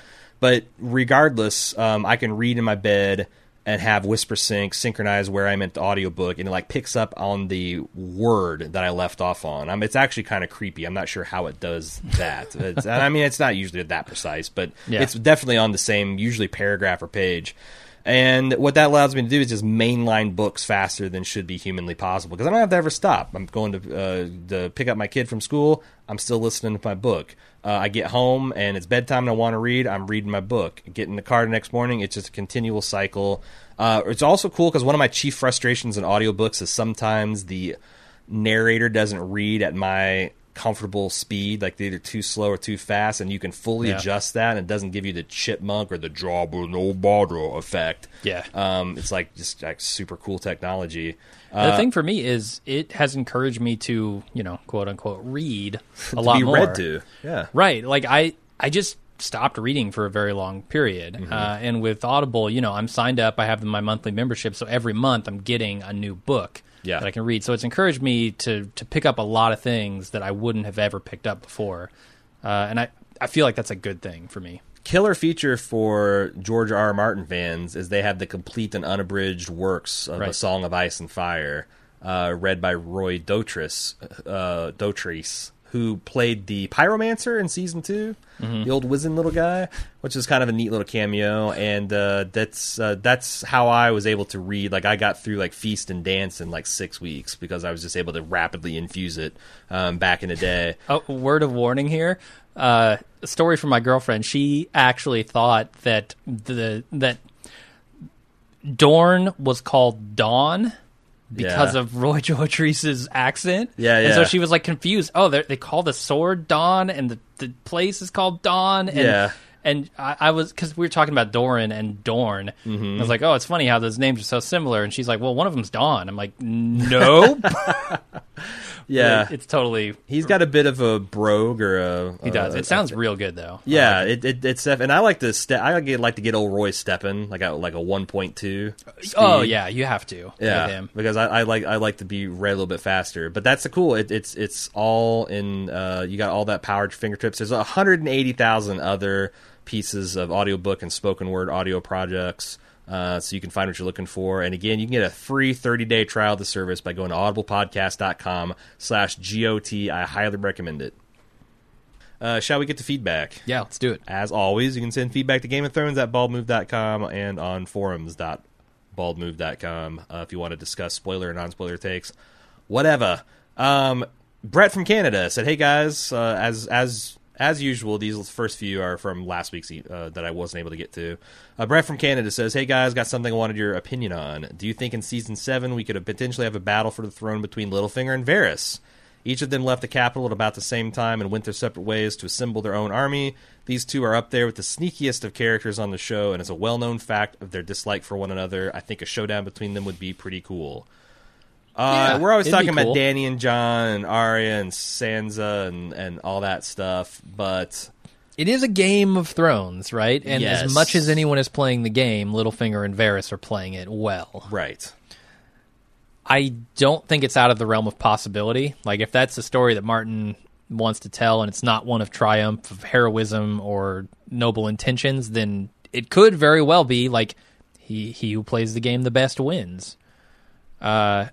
I just don't know if that's quite as satisfying as having a true hero on the throne at the end. Sure. Will Q said, in Tuesday's show, you received an email from someone who claimed that the High Sparrow might be preferable to the Lannisters. While I would prefer a more humanistic religious leader such as Ian McShane, Septon Ray, or a wise and thoughtful king or queen with advisors like Tyrion or Varys, without any creeping Manson family followers with symbols carved into their heads, I actually agree with the writer for the following reasons. The wars between noble houses. The Lannisters and other noble houses don't just do things like round up and kill Robert's bastards and kill them. They launch wars that cause massive starvation, looting and pillaging, general skullduggery that blows back predominantly on the small folk, which is the entire point of A Feast for Crows and all the buddy road trip scenes on the show crisscrossing Westeros. At the worst, like the Boltons, chaotic evil, Aerys the Mad King, neutral evil, and Lannisters, lawful evil, the noble houses are the most debased people in the entire show universe, while at their best, like Ned Stark, lawful good, or Daenerys, neutral good, they are willing to plunge the world into utter destruction over abstract concepts such as divine rule or honor. That's a fair point, because when we were talking last week, we were saying, like, if I'm a person in Flea Bottom, who am I more afraid of? The Lannisters, who's probably not going to interrupt my wine, women, and song, or the High Septon that might bash both. But if you get caught up in their conscript army, and now your guts are hanging out in the middle of a battlefield, like, it does have... we were probably too shallow and narrow in our analysis of the situation. Well, I still think there's, some equivocacy that can happen here between the two. I mean, they're both kind of abstract concepts. One is... from the High Sparrow side, it's him saying that God wants us to do these things, which is in itself the most abstract of concepts. Yeah. And then he's just applying that to the people of the city. I mean, there are going to be people out there that you need to be afraid of regardless. Right. I just don't see that there's a huge difference. Right. And Will says there's no evidence that faith punishes ordinary people, and he spends a couple paragraphs talking about this more, but then he compares it to the faith militant remind me of accounts of the Taliban movement in the early 90s, who were welcomed by many Afghans after the trauma inflicted on them by years of civil war, warlords, and moral degradation in refugee camps in Pakistan, where rapes and murders were quite common. Of course, eventually they were blowing up ancient statues of Buddha, preventing girls from going to school, banning music and kite flying, and generally acting like religious tyrants, but we're not there yet in the events of the show. And I guess that's where I just assume that's always going to go. And Will continues, I tend to think your anti-religious biases are determining your reading of the show. Absolutely. I don't deny that at all. And frankly, probably history more broadly. There are plenty of instances of history where religious reformers brought on stringent regimes that offend aspects of our modern sensibilities. But you have to ask, A, why these groups arose, and B, whether what you learned about them from, say, The Crucible is truly accurate. And he mentions Calvin's Geneva, the Dutch Republic, and Puritan New England were not actually the dour places run by brutal theocrats as commonly depicted. They supported a greater degree of religious toleration, democratic freedom based on active citizenship, checks and balances on power, mass literacy and public education, and concern for the rights of the downtrodden. So you're right. You can, and then, like the abolitionist movement in America was largely driven by religious elements. So it's not always a shit show. It's not always, but if you take a look at what the High Sparrow has done up to this point, is he's punishing people who, in his eyes, have sinned. And he's doing so by very, very harsh means. He's imprisoning them, he's beating them, he's torturing them. What makes you think that that's going to stop at royalty? I agree. Why, once he's in power, would he stop doing these things for, the promotion of his ideals? But there's also to the common people. There's also that evidence that he will just spread this on down to the bottom and make it into a religious tyrant regime either. But I feel like that, if he's going to apply universally these same standards to everyone, that's the natural outcome of that. True, but it does seem like his paradigm is more return power to the people, fight the rich and powerful. So that means that could very literally mean it's going to stop once the rich and powerful are deposed. Maybe. I'm just saying that I'm completely open to acknowledging my biases, and my prejudices when I'm discussing the show and history. So. Right. Not wrong to call us on that, Will. Mm-hmm. Moving on to Eric. Said, you mentioned your Tuesday review of Game of Thrones No One that Arya has never used a faceless man face before and wondered whether it's possible for her to use a face without removing her own. Please refer to the scenes where Arya assassinates Meryn Trant. She used a face when she removes, which she removes to the shock of Meryn in this same episode where she is poisoned and goes blind. Honestly, I don't remember saying that. I don't know if one of us misspoke because we were discussing the scene in which she puts the face back and is poisoned by it. Anyway, several people emailed that in correction, and again, it's one of those things where I'm not sure if I misspoke or whatnot, but sure enough, that is a big inaccuracy. What I meant to say is, since we never saw the mechanics of how a face is transferred, that Does she actually need to physically have the face on her? yes, and does it have to be a face that's been through the curing and magical whatever process that mounts it to the wall? You'll notice that the face she put on with the waif was not like nice and neat and cured. It was just bloodily ripped off and kind of Right. sagging on the thing. So I guess my lament is, since we spent 2 seasons here and we still comparatively know much about their religion and their magic. Yeah. I'm just bracing myself for her to be able to do whatever the fuck she wants with faces without any real rhyme or reason to it. That's my fear, because they haven't taught me the rules yet. That's what I was trying to express. Gotcha. Shittily, as Eric And it might have been me saying it, and if it was, I was just wrong. could be. We definitely are the Voltron of dumbasses. We combine and are more powerful than we are individually. Brian D. We're each half-ass and put together, or full-on ass. Brian D. said, since the Hound is with Beric now and the Brotherhood is marching north to fight the Night's King, what if Beric teaches the Hound how to ignite his weapon? We saw this season from Cold Hands, the Binjins' fire weapons are effective against the army of the dead and not exclusive to Beric. Given that the mountain is undead and he gave Sandor his burns, would this not be a possible path to victory for the Hound if the Clegane Bull goes down somehow? So number one, the mountain being undead has nothing to do with being a white. Like, I Sure. don't think that undead equals wicker furniture. No. But your other point about whatever trickery that Beric used to ignite his sword to fight the Hound, that seems like it would be a pretty badass weapon used against whites. Yeah. If you don't have obsidian or dragon glass, which is weapon A, 1B and 1A against them, then sure, set a sword on fire. Right. Won't do anything against the White Walkers, but it Yeah, worked it against doesn't whites. seem like it. Doesn't seem like it. The other thing I wanted to squash is I got a bunch of people saying, why is Jon burying Rickon instead of burning him? Because aren't the Northerners, don't they burn bodies because they're afraid that they'll turn into whites? My read of the situation is and I could be wrong because this is a poorly understood mechanic, but I've always thought that the White Walkers can't just resurrect any ancient dead. Okay. That those kind of really corrupted ice zombies are for ones that they raised long, long ago. It's not like they can just walk through a graveyard and pull everything out of the ground. Right. So I could be wrong, but I don't think that the North burns bodies because they're afraid of that. That might be who knows? That could be a cultural bugaboo for them. But And I mean, they don't want the to burn Starks- bodies north of the wall. Don't the Starks also, like, isn't it history that they put all of their Put lords they in put the their lords in the crypt? crypts? Yeah, their kings and their lords. Right. So I mean, maybe he just doesn't give a shit about that. Like, look, this is my brother. This is where Sure. he belongs. I'm putting him there with my father, and I'm putting him there with Yeah. all of the noble Starks from history. Like, Yeah. And you bury him in a concrete box. He's probably not going to get out of that, even if he does become a that's white. True. So, And are they going to go down and just like what's one more little boy corpse right. in the teeming sea of the dead at that point?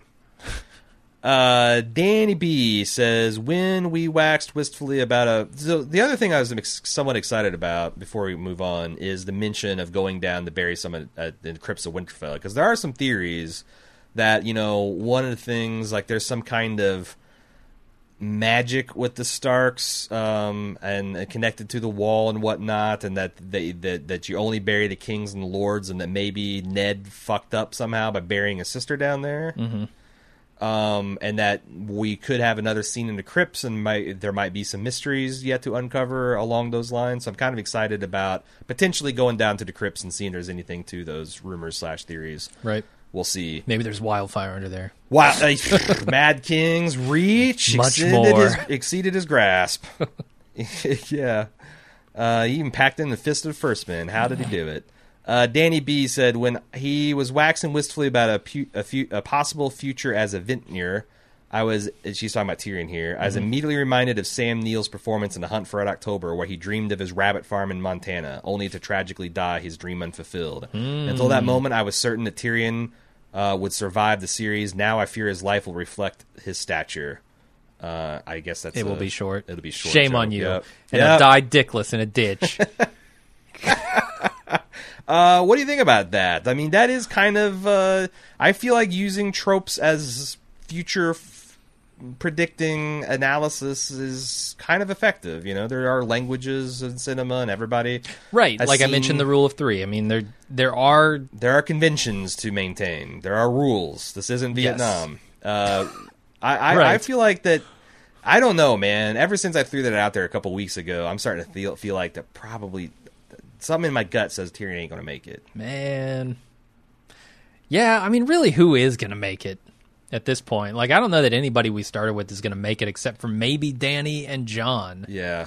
Like, those are the only two that I really have hope for making it all the way I keep through. going back to I feel like I know that one of those two will survive. I'm pretty Depending on sure. whether they team up or whether they're in opposition. Unless Martin is just writing the most depressing possible story. Well, that's where we'll be getting.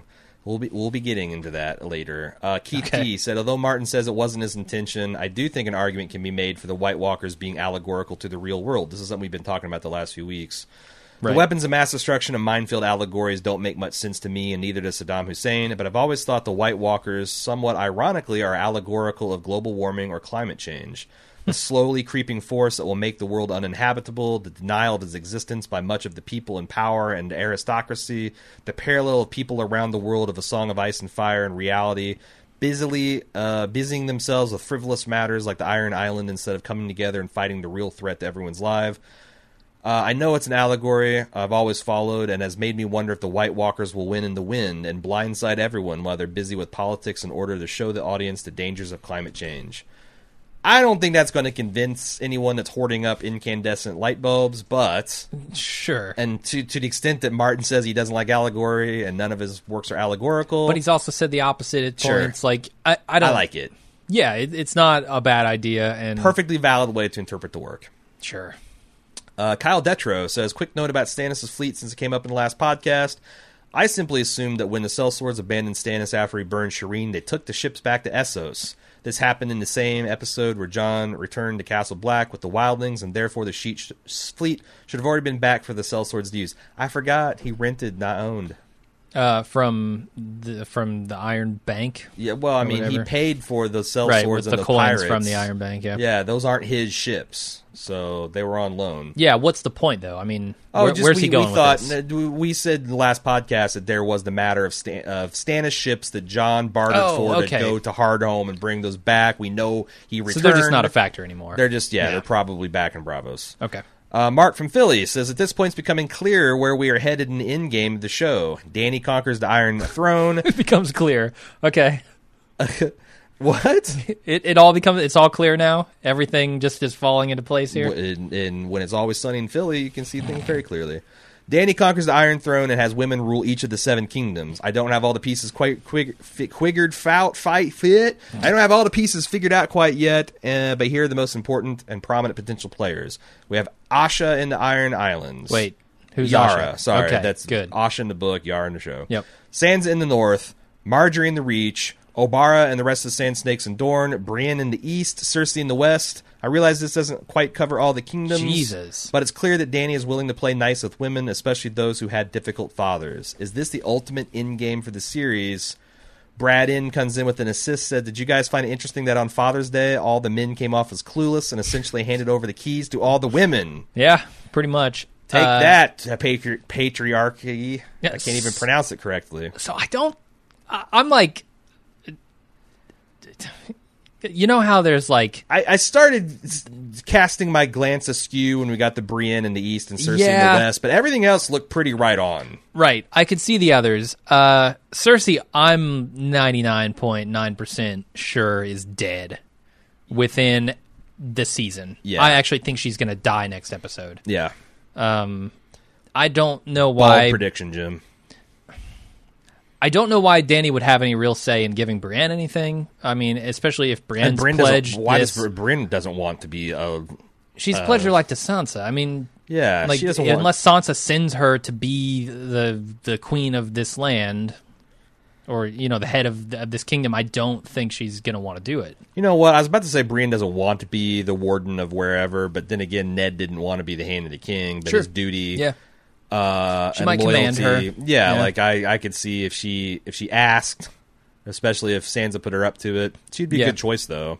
I just don't see Cersei making it through this season, even. No, but honestly, that would be an interesting plot twist. That the end shape of the Game of Thrones is you've got a full-on matriarchy. Yeah, or at least women having a more prominent place in politics than they did to start with. Right, and who knows if it'll turn out better or the same. That's kind of a long-term question that the show's not going to deal with. Yup. Yeah, it would certainly be a change in the kingdoms. Got to get the Constitution, Danny. Got to get something up to outlive you. Nat said, the entire time watching John luck out and avoid getting kebabbed, all I could think of was the conversation John had with Mel earlier about how they didn't know the will of the Lord of the Light, what he can or can't do, and what purpose he has for bringing John back to life. Could it be that the Lord of Light has taken some sort of part in helping John avoid death on the battlefield, or was it really just dumb luck? I have a neutral response to this, because it would be entirely consistent with the world to shield John from the horrors of war with an active divine presence, but also dumb luck. Yeah, and I mean, I don't know what the Lord of Light's powers are. Sure. Like, can he divert arrows in mid-flight? Can he cause a guy on a horse to notice another guy on a horse who's going to take John's head off? His primary special power we haven't seen is essentially a Gungan force shield. It just, you know. There's just blue glow around him. But that was a very common. Nat was the first one to suggest it, but that was a very common response too. That like, why not Lord of the Light? Why not he? Why? If to the extent that it's a plot problem, which I don't think it is. Yeah. Again, if you got an arrow per square meter, that's a lot of space to dance between. It is, and thousands of men dance between them. Yep. John was one of them. Yep. I mean, why is Davos so fucking lucky? Right. Why is Tormund so fucking lucky? Yeah. Why is fucking Karstark so lucky? Yeah. Walt from Connecticut says, good episode, but so much for the fucking Grand Northern Conspiracy, quote unquote. Even with Ramsay killing Rickon and ordering his archers to fire into his own men, no one in his army switched sides. This was... Because I felt like there was a room for another reversal where, like, a significant force turns against Ramsay and you think it's going to go your way, but then Ramsay somehow manages to tactically outmaneuver it and things are looking grim, and then you bring in the cavalry. This was just one fuck up and tripping out the door on your own dick after another by the forces of good. I felt like we could have at least got one kilt-raising scene. I mean, like, I was really braced for it. Yeah. It never happened. Yeah. Little let down. What's all those Northern England and Scottish accents if you're not going to be able to wag some kilts in the air? Right. But you're absolutely right. We were kind of expecting the Umbers to switch sides when they charged. Well, and there's been so much talk in, especially the books, but even the show, the North remembers. The North don't remember shit. Yeah. The North remembers, but they don't care. The North got the memory of a 6-week-old crack baby. The North doesn't got anything. Right. The North needs a fucking personal digital assistant so it can keep track of what it knows and doesn't know. Yeah, that was a little disappointing. But also good. Like, I would have been like, yep, that happened like we expected it to when it happened. Yeah.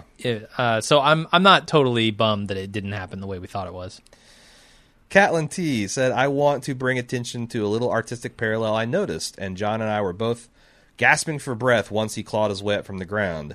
This caught my attention because of a scene with Dany earlier in Season 3, and she helpfully overlaid the images. You've got, at the end, when Dany first frees her first city, there's a crane shot of her standing in the middle of this teeming crowd, pressing amongst her and stretching their arms out, and then it's almost shot-for-shot remake of Jon wriggling free out of the press of people and looking up into the sky. It's like almost intentionally the same shot. Very different what's happening on the field, but the actual look of it is right on. She continues, I think these images reflect each other on purpose to show that Dany and Jon are opposites, fire and ice. Jon fights for everyone else in the world, and Dany fights for herself and her birthright. They both defended a group that was historically mistreated and gained a lot of respect from it, but they have led their people into battles for very different reasons. They are two sides of the same coin. Personally, I've never understood the people that think Jon and Dany will get together, and I think this sort of parallel imagery might be telling us that they will actually be at odds. Curious to know what you think. I think those are the two characters that are most closely linked.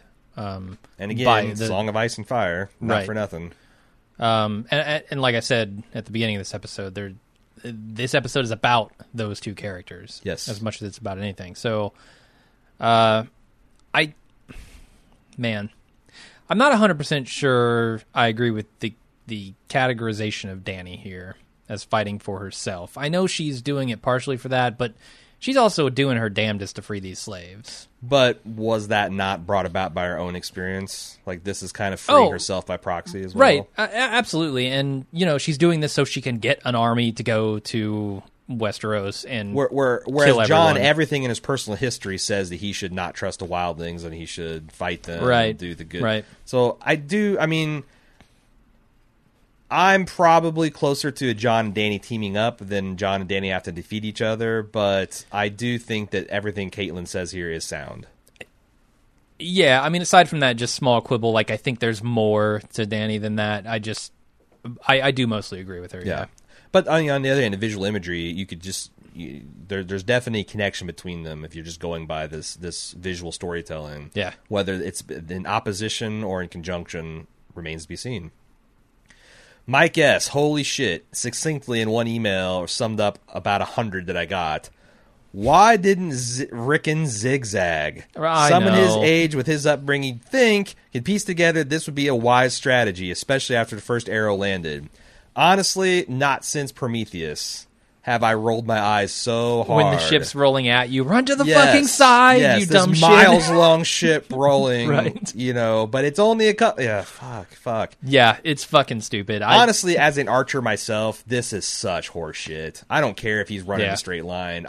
That's such a 1 in a million shot on a moving target. Shot. Isn't Ramsay, Olympic archers are not that accurate against stationary targets. With modern compound bows with sights and shit. Fuck, it's so hard. Because he was a long ways away. He was, yeah. He let him run for a good long while. I don't know. I chalk it up as Rickon's kind of stupid, and Rickon's not thinking. He's just happy to be running away. Yeah. So I'm not going to give him too much shit, but yes, if it were me, zigzag immediately. Yeah. Like, run 30 feet out and start zigzagging. Right. Yeah, start doing some Sam Fisher shit. I'm going to roll on the ground. I'm going to be jumping, doing splits, and flinging my arms around. Kilt every once in a while. Yeah. Flipping birds. Like, running backwards, honestly, watching for the arrows. The other number one email I got, again, I'll let Mike get the credit and glory here. Where is Ghost? He was invited to the Battle of Castle Black, however, he was noticeably absent from this one. I got nothing. Like, other than the inability to CGI a wolf, the giant got all the thing, or I guess... The inability to CGI a wolf. You saw what happened on the screen, right? Well, what I'm saying is, like, it's one more thing. Like, you've already got a giant that you're having to composite, a fully CGI wolf, they didn't just have the money for it. I mean, obviously they could. I think they could have shown a scene or two of Ghost getting in on the action. If I need to get meta, I guess Jon... Boy, having a direwolf on the battlefield is just a really good... Because I'm trying to think, like, is Jon just like, I can't lose Ghost no matter what happens. There's only so many direwolves left in the world, and, like, these are important to my family, and, like, I'm superstitious about it. But, geez... But his family's fucking dead. Like, Ghost is not going to continue your family legacy, man. Ghost is worth 100 men on the battlefield, I would think. Your sister's going to die, you're going to die, Rickon's dead. Like, there are no more Starks that you know of. Yeah. Why not bring Ghost into the battle and have a better chance? I think Ghost is in the woods shitting his brains out. I think he just missed the battle. He had what Davos was having. Yep. Yeah, there's not a really good in-universe explanation for this. There isn't. But it's not the first time that dire wolves have gone missing when it's convenient to have them, just because it's expensive to render shit. I guess. Expensive to composite things. Odd choice though. Connor B says, was this episode predictable? Yes. Should that matter? No. I say this because the wonderful execution of Miguel Sapochnik under some other director's hand, this could have felt overdone and kind of cheesy. It's not about Mark Milad. It's not about that Littlefinger arrived to save the day. It's how hopeless you felt right before that makes a difference. The director's job is to tell a story and make an audience feel emotion. This was one hell of a story, and I was on the edge of my seat the entire back half of the episode. Beautiful visuals, epic choreography, brutal violence, and Greyjoy-sized boatloads of emotion. Yeah. It really is the accumulation or culmination of what we should be asking for out of Game of Thrones. Yeah, absolutely. And they can't do it every week. No. They can do it. They can come close to it once a season. And I would like to see, I guess, the reason I demerit is not because of the tactical blunders, and not just because it was a little tad predictable. Right. Yeah. It would be nice if they could have something where it was, kind of a shocking new development, especially since we're beyond the books at this point. It'd be nice for me as a book reader, but then again, this was a hell of an episode, and as Connor suggests, executed at an extraordinarily high level. I've never seen anything like this on television. No. Like Band of Brothers approaches, right? But but it's much easier, right? It's you don't have these giants on the field, and you don't have all of this. You got to get so many outfits together for all these people, like the costuming department alone. Sure. Yeah. Working overtime. Yep. Yeah, I think that's the thing. You hit it. Hardhome wasn't quite as predictable either. Like Hardhome was genuinely surprising. Yeah, like the Dragonsteel Shattering White Walkers. Like I remember, super surprised. Yeah, and then at the end, him like resurrecting all the dead, and how creepy that was, and even them just showing up. Yeah, I mean the fact that even happened. Yeah. So it does have that up on it, but like I said, I don't think it quite had the idea that Jon could maybe die again. Mm-hmm. It didn't have some things that this battle had that I feel, to me, pushed this over the top. Right. So here's the Alan with the Dark Sansa theory, which I got quite a bit emails. He was the first one. My analysis is that Sansa played everyone. Yeah? Sansa knew that there was no way Jon would outsmart Ramsay. She knows Ramsay better than anyone else and is aware that he will be able to get inside Jon's head and make him abandon his plans, which is exactly how the battle went down. Sansa knew this would happen, just like she knew their little brother would not survive the battle, and held the Knights of Vale in reserve until the time was right to move in and take out Ramsay. She essentially used Jon's army as bait. Ramsay wasn't expecting this move, especially since Jon didn't even know it was going to happen. She played both armies, and in the end she won, not one of the bastards. A couple other people send in supporting evidence, the fact that she was riding with Littlefinger. She's standing beside him, implying that maybe they'd met up before the battle. It wasn't just like Littlefinger rode up out of nowhere. There was another piece here too. I can't remember, but what do you think of like essentially? I don't want to say evil Sansa, but dark, cynical Sansa using her half brother as a pawn. I don't know. I didn't feel like that was it. I felt like she was a ways away from the battlefield. Did we talk about whether we think there's going to be a reckoning next episode? Because if Jon doesn't go up to Sansa and be like, "What the fuck?" Right. At some point, I'm going to be disappointed personally. Yeah, I mean, to me, I don't know. I didn't get that. I thought she was riding with Littlefinger because she was kind of away from the battlefield, so as not to get killed as a little girl in a battle. Yeah. And then, like, when Littlefinger shows up, she's like, oh, here's Littlefinger. Let me ride up there with him. Sure.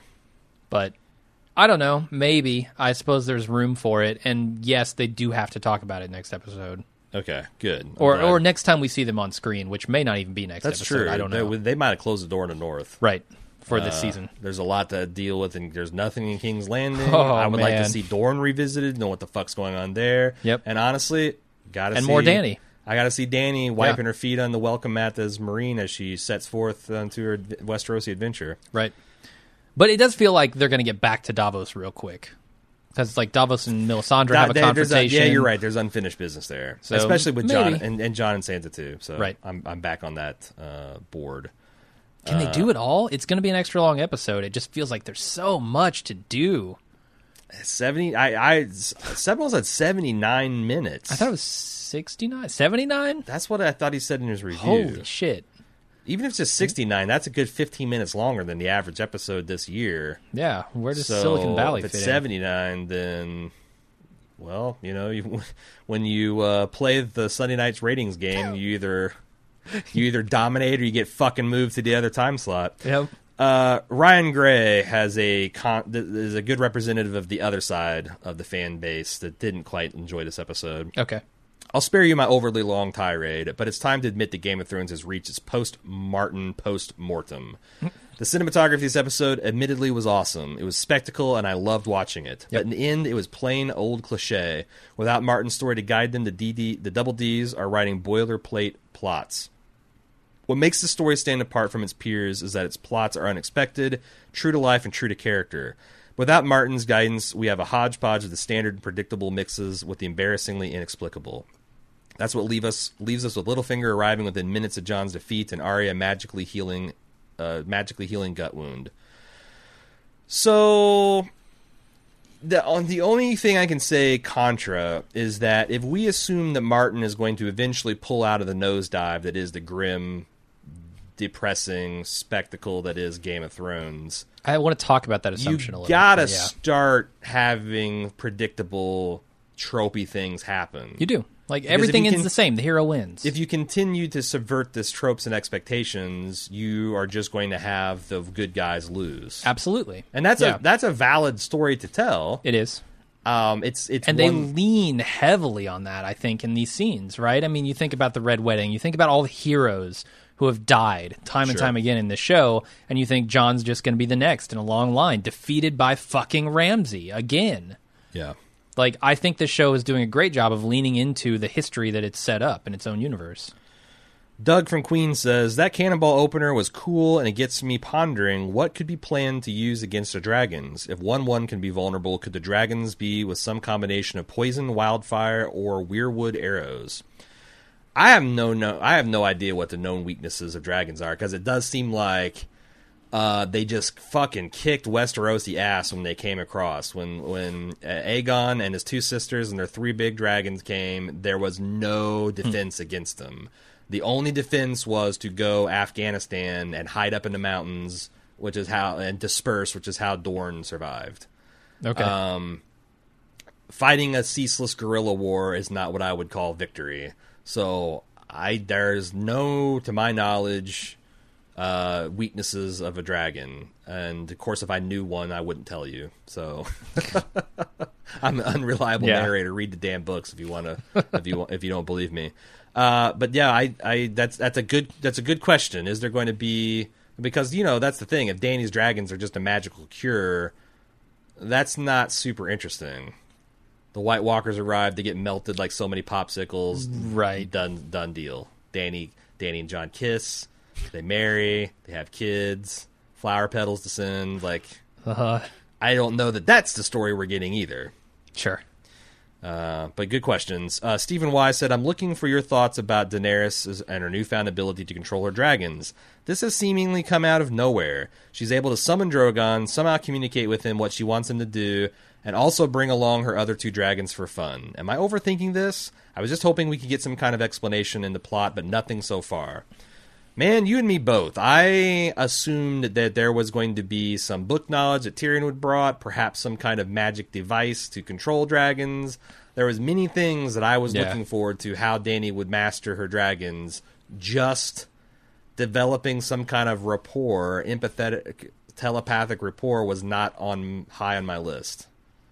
Right, and there are clearly like commands that she shouts to her dragons. Yeah, which Dracarys is something she started working on them when they were the size of chickens in season 2, so she can tell them to breathe fire.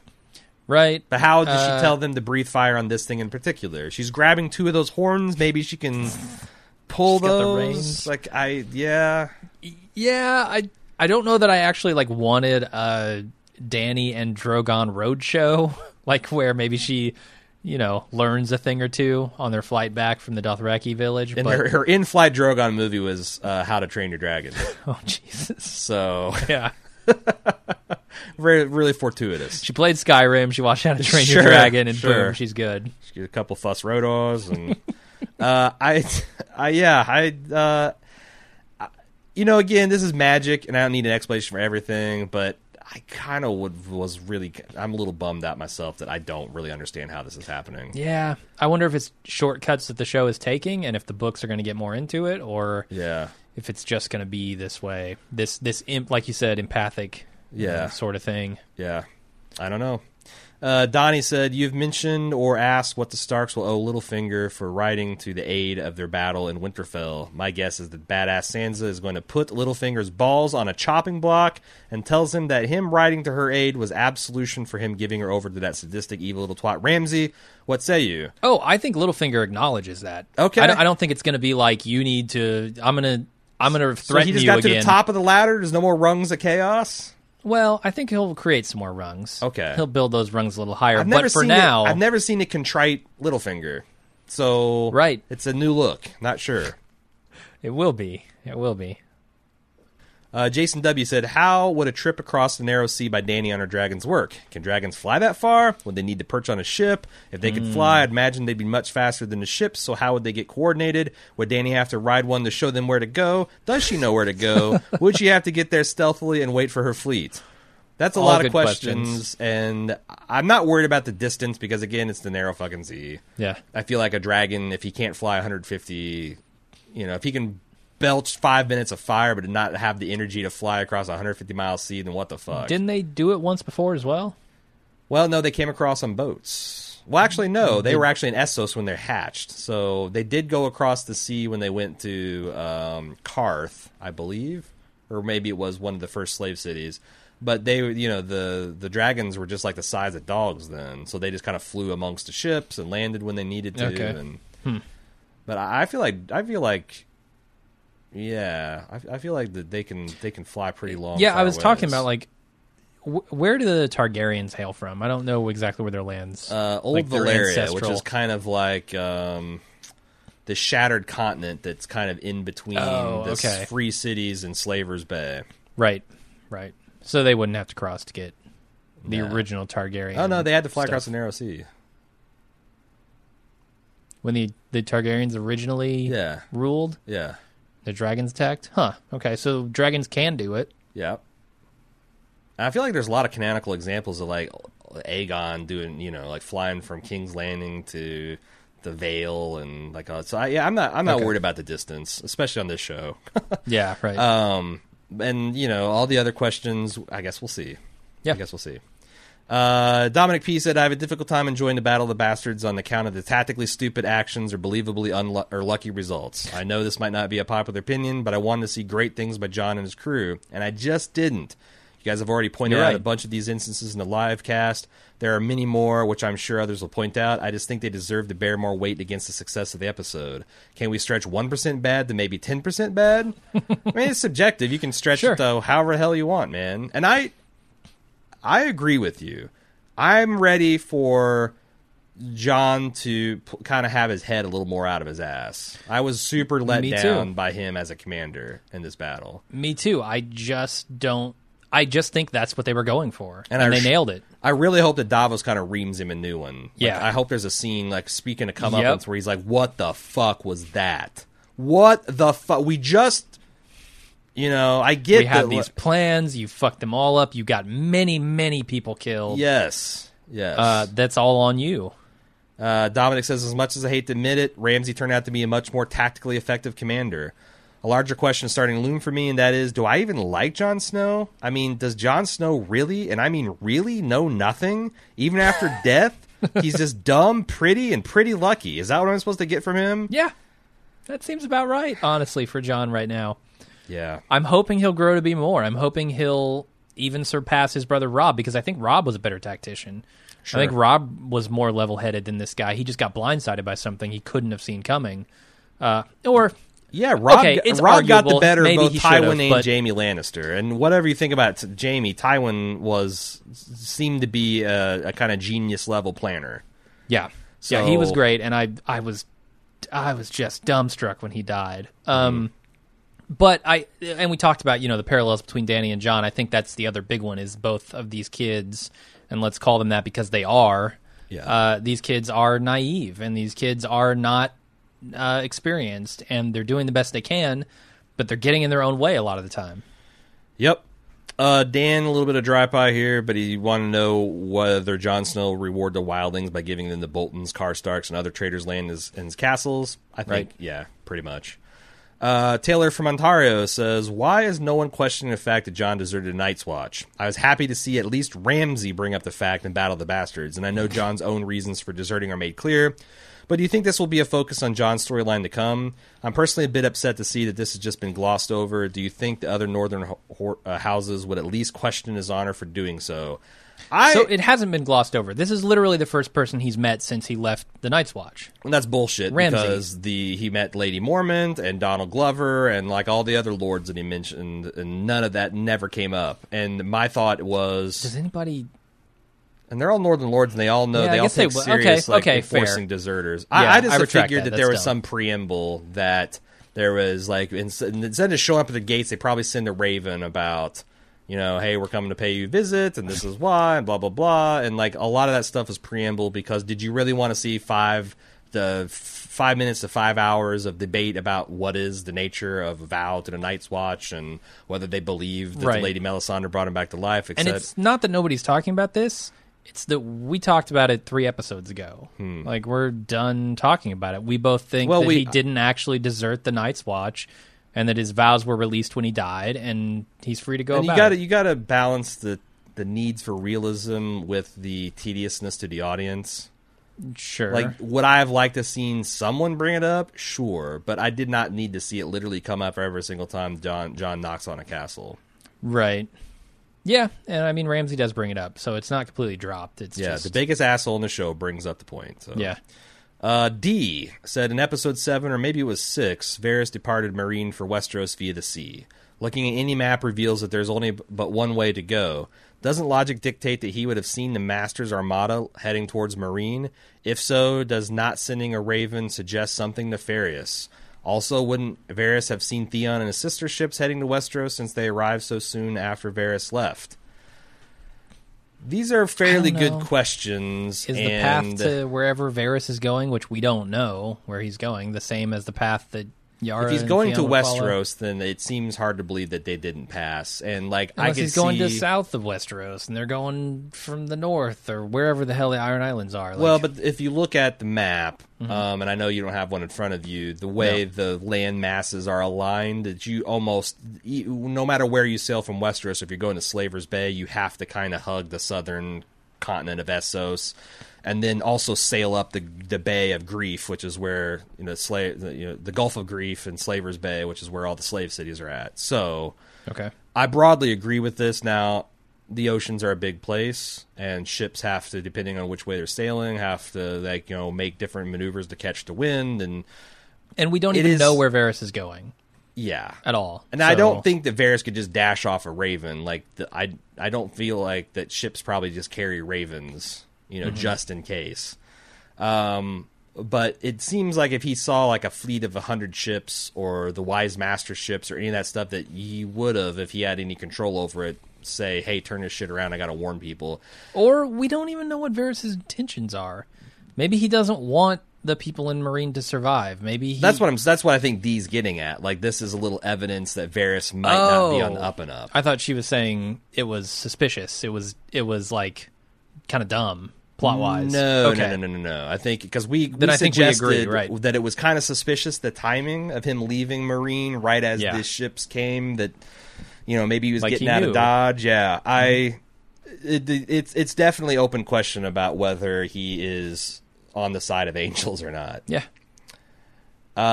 Nate in Florida says, was it just me or did anyone else find it tough to differentiate the sides other than Jon, Davos, and Tormund with their matching clothes? I couldn't tell which soldiers were which, and when they got in the middle of the pack, couldn't they at least give Ramsay's armies painted helmets or something?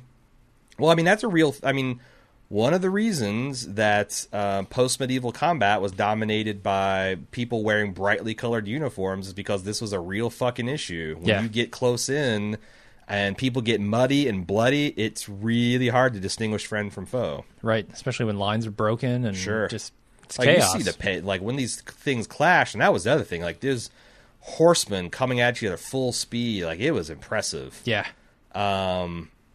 I think it was probably realistic, and that's also why you had heraldry and people with flayed men and blazoned under. They're trying to help you out, but you can imagine the chaos of battle, like a half-second hesitation about whether you should run someone through or not. I honestly feel like John might have actually killed one of his own guys at some point because I believe it. I saw two guys fighting, and Yeah. maybe they were wrongfully fighting each Yeah. other, and he comes in and he kills them both. And I'm like, Sure. John, what are you doing, man? Sure. But, you just kill anything that looks threatening. Yeah, yeah. And that's the other things, like you could probably distinguish by accent or like what kind of gear they're wearing. And I'm just saying that like I feel like we underestimate how personal and intimate medieval and earlier like ancient violence was. Okay. Like you got to see a person's face, recognize that they're a human, and Yeah. a sword, which is an extension of your body, is penetrating their body. Like that is very like up close, and like things that it might be hard for you to read on a screen when they're happening might not. It's kind of like when you're playing pickup basketball. You got 10 guys on the court, but you're not wearing uniforms. You can Shirts still and tell. skins, Shirts man. and you go That's shirts what and they skins. should That's do. what they should have done. Okay, you guys take off your armor. Yes, yes. You're going to be skins this battle. I think John would have gone for that. You're right, Ramsey. I need a way to tell my men apart. Take off your armor. Yeah, yeah. But you can have the ball first. That'll be the trade-off. You oh, can fire arrows into the crowd. We won't. Yeah, we'll give you every advantage. I just wanted to hear your guys' thoughts. Oh, sorry, Nicholas R. I just want to hear you guys' thoughts on how good it felt to have the good guys get a win for once, and how if there will be a reckoning around the corner. While the criticisms of the show being predictable may be well based, isn't it somewhat uncharacteristic to have John, Savos, and Davos and Tormund survive? The few times in the past that our quote-unquote good guys have won, some serious tragedy is lurking around the corner. Couple of examples include the defeat of Jaime's army that set in motion the Red Wedding, Jon convincing the brothers to let the wildlings through the wall leads to Hardhome and the betrayal of Jon, etc. Do you think the Double Ds wanted us to think that so many beloved characters are going to die this episode, and are instead going to make those deaths hit that much harder later? This is the crux of the question I've asked many, many times in the spoiler cast, which is, what is Martin playing at? Right. Are we getting a unconventional, conventional tale, or are we getting a unconventional tale of woe and misery, and of a cautionary tale of humans and their pride and their inability to pull together during minor squabbles?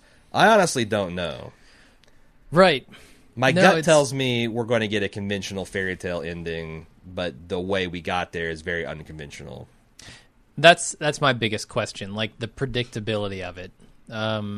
When people say that Game of Thrones in this episode was predictable, what do they mean? Do they mean that it was predictable by Game of Thrones standards? Because up to this point, Game of Thrones has been entirely unpredictable. Sure. It has subverted all of those tropes that you think. The heroes never win. Yes.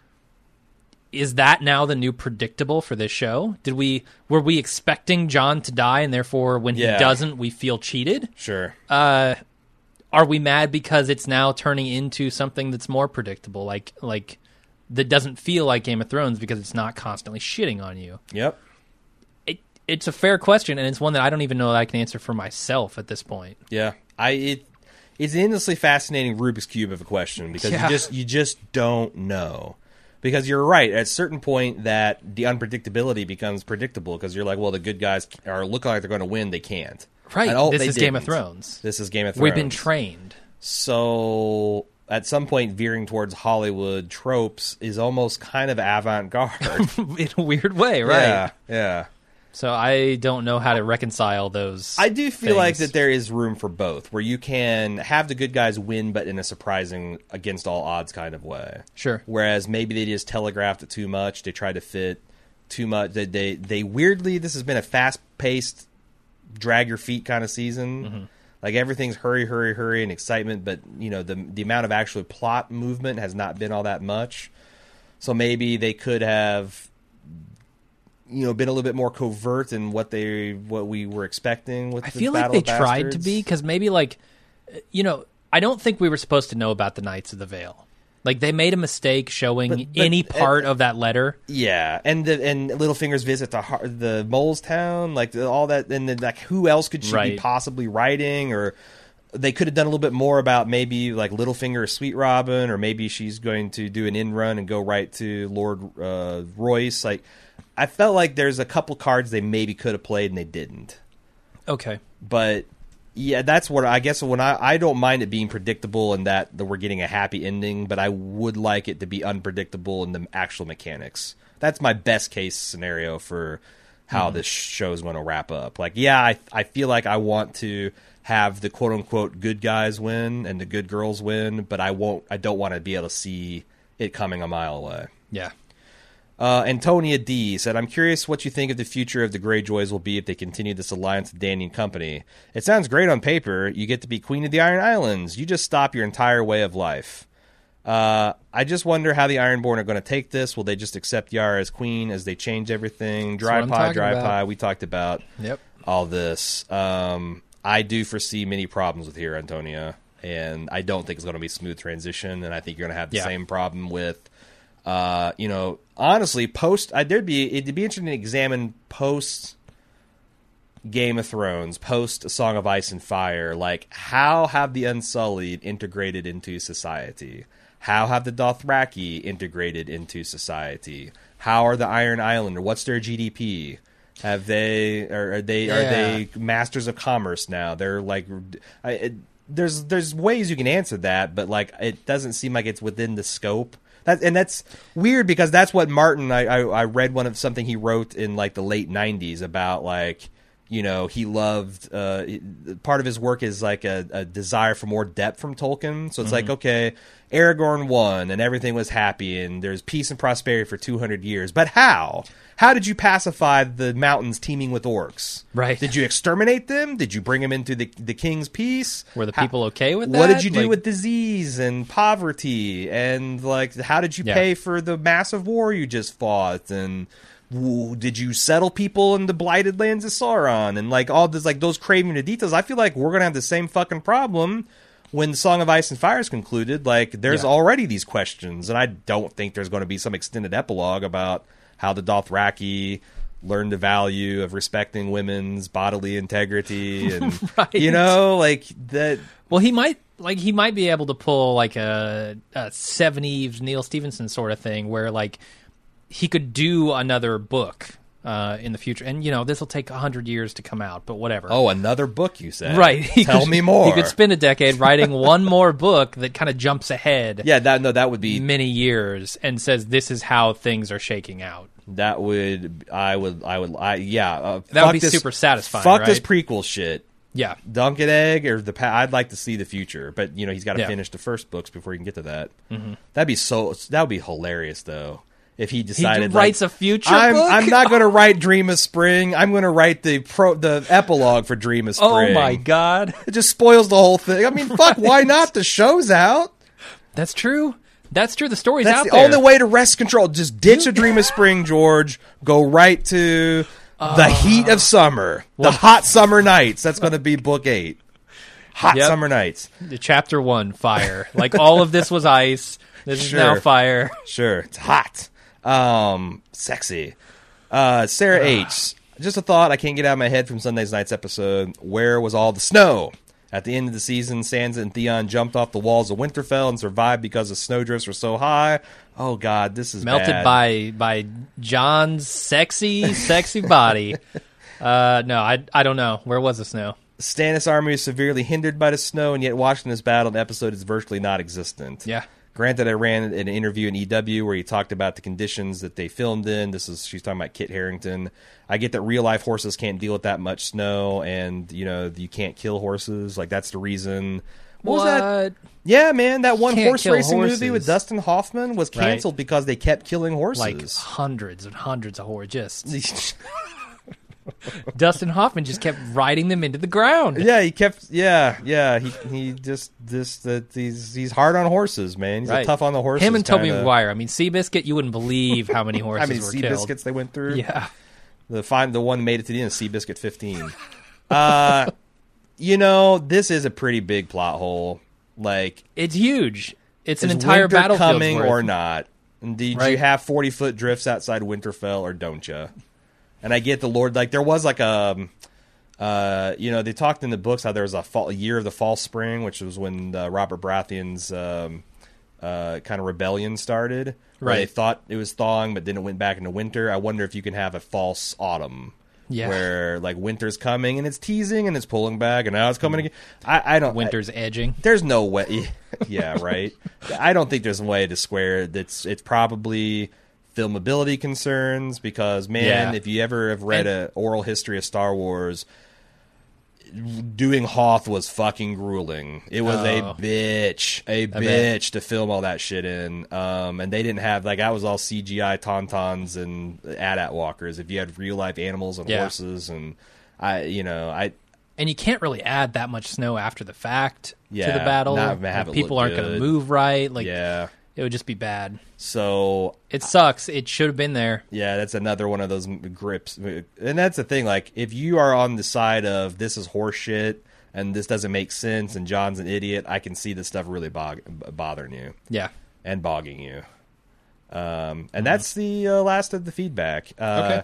We I'm went sure really- if we miss some this week, we'll have next week. And we always do a season wrap-up podcast where if there's some really hot takes, Yep.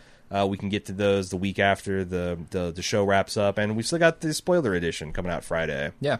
And actually, I don't know if people are aware of this, but we're planning on doing a rewatch right after the series finale and our wrap-up cast. I actually So- wanted to drop that.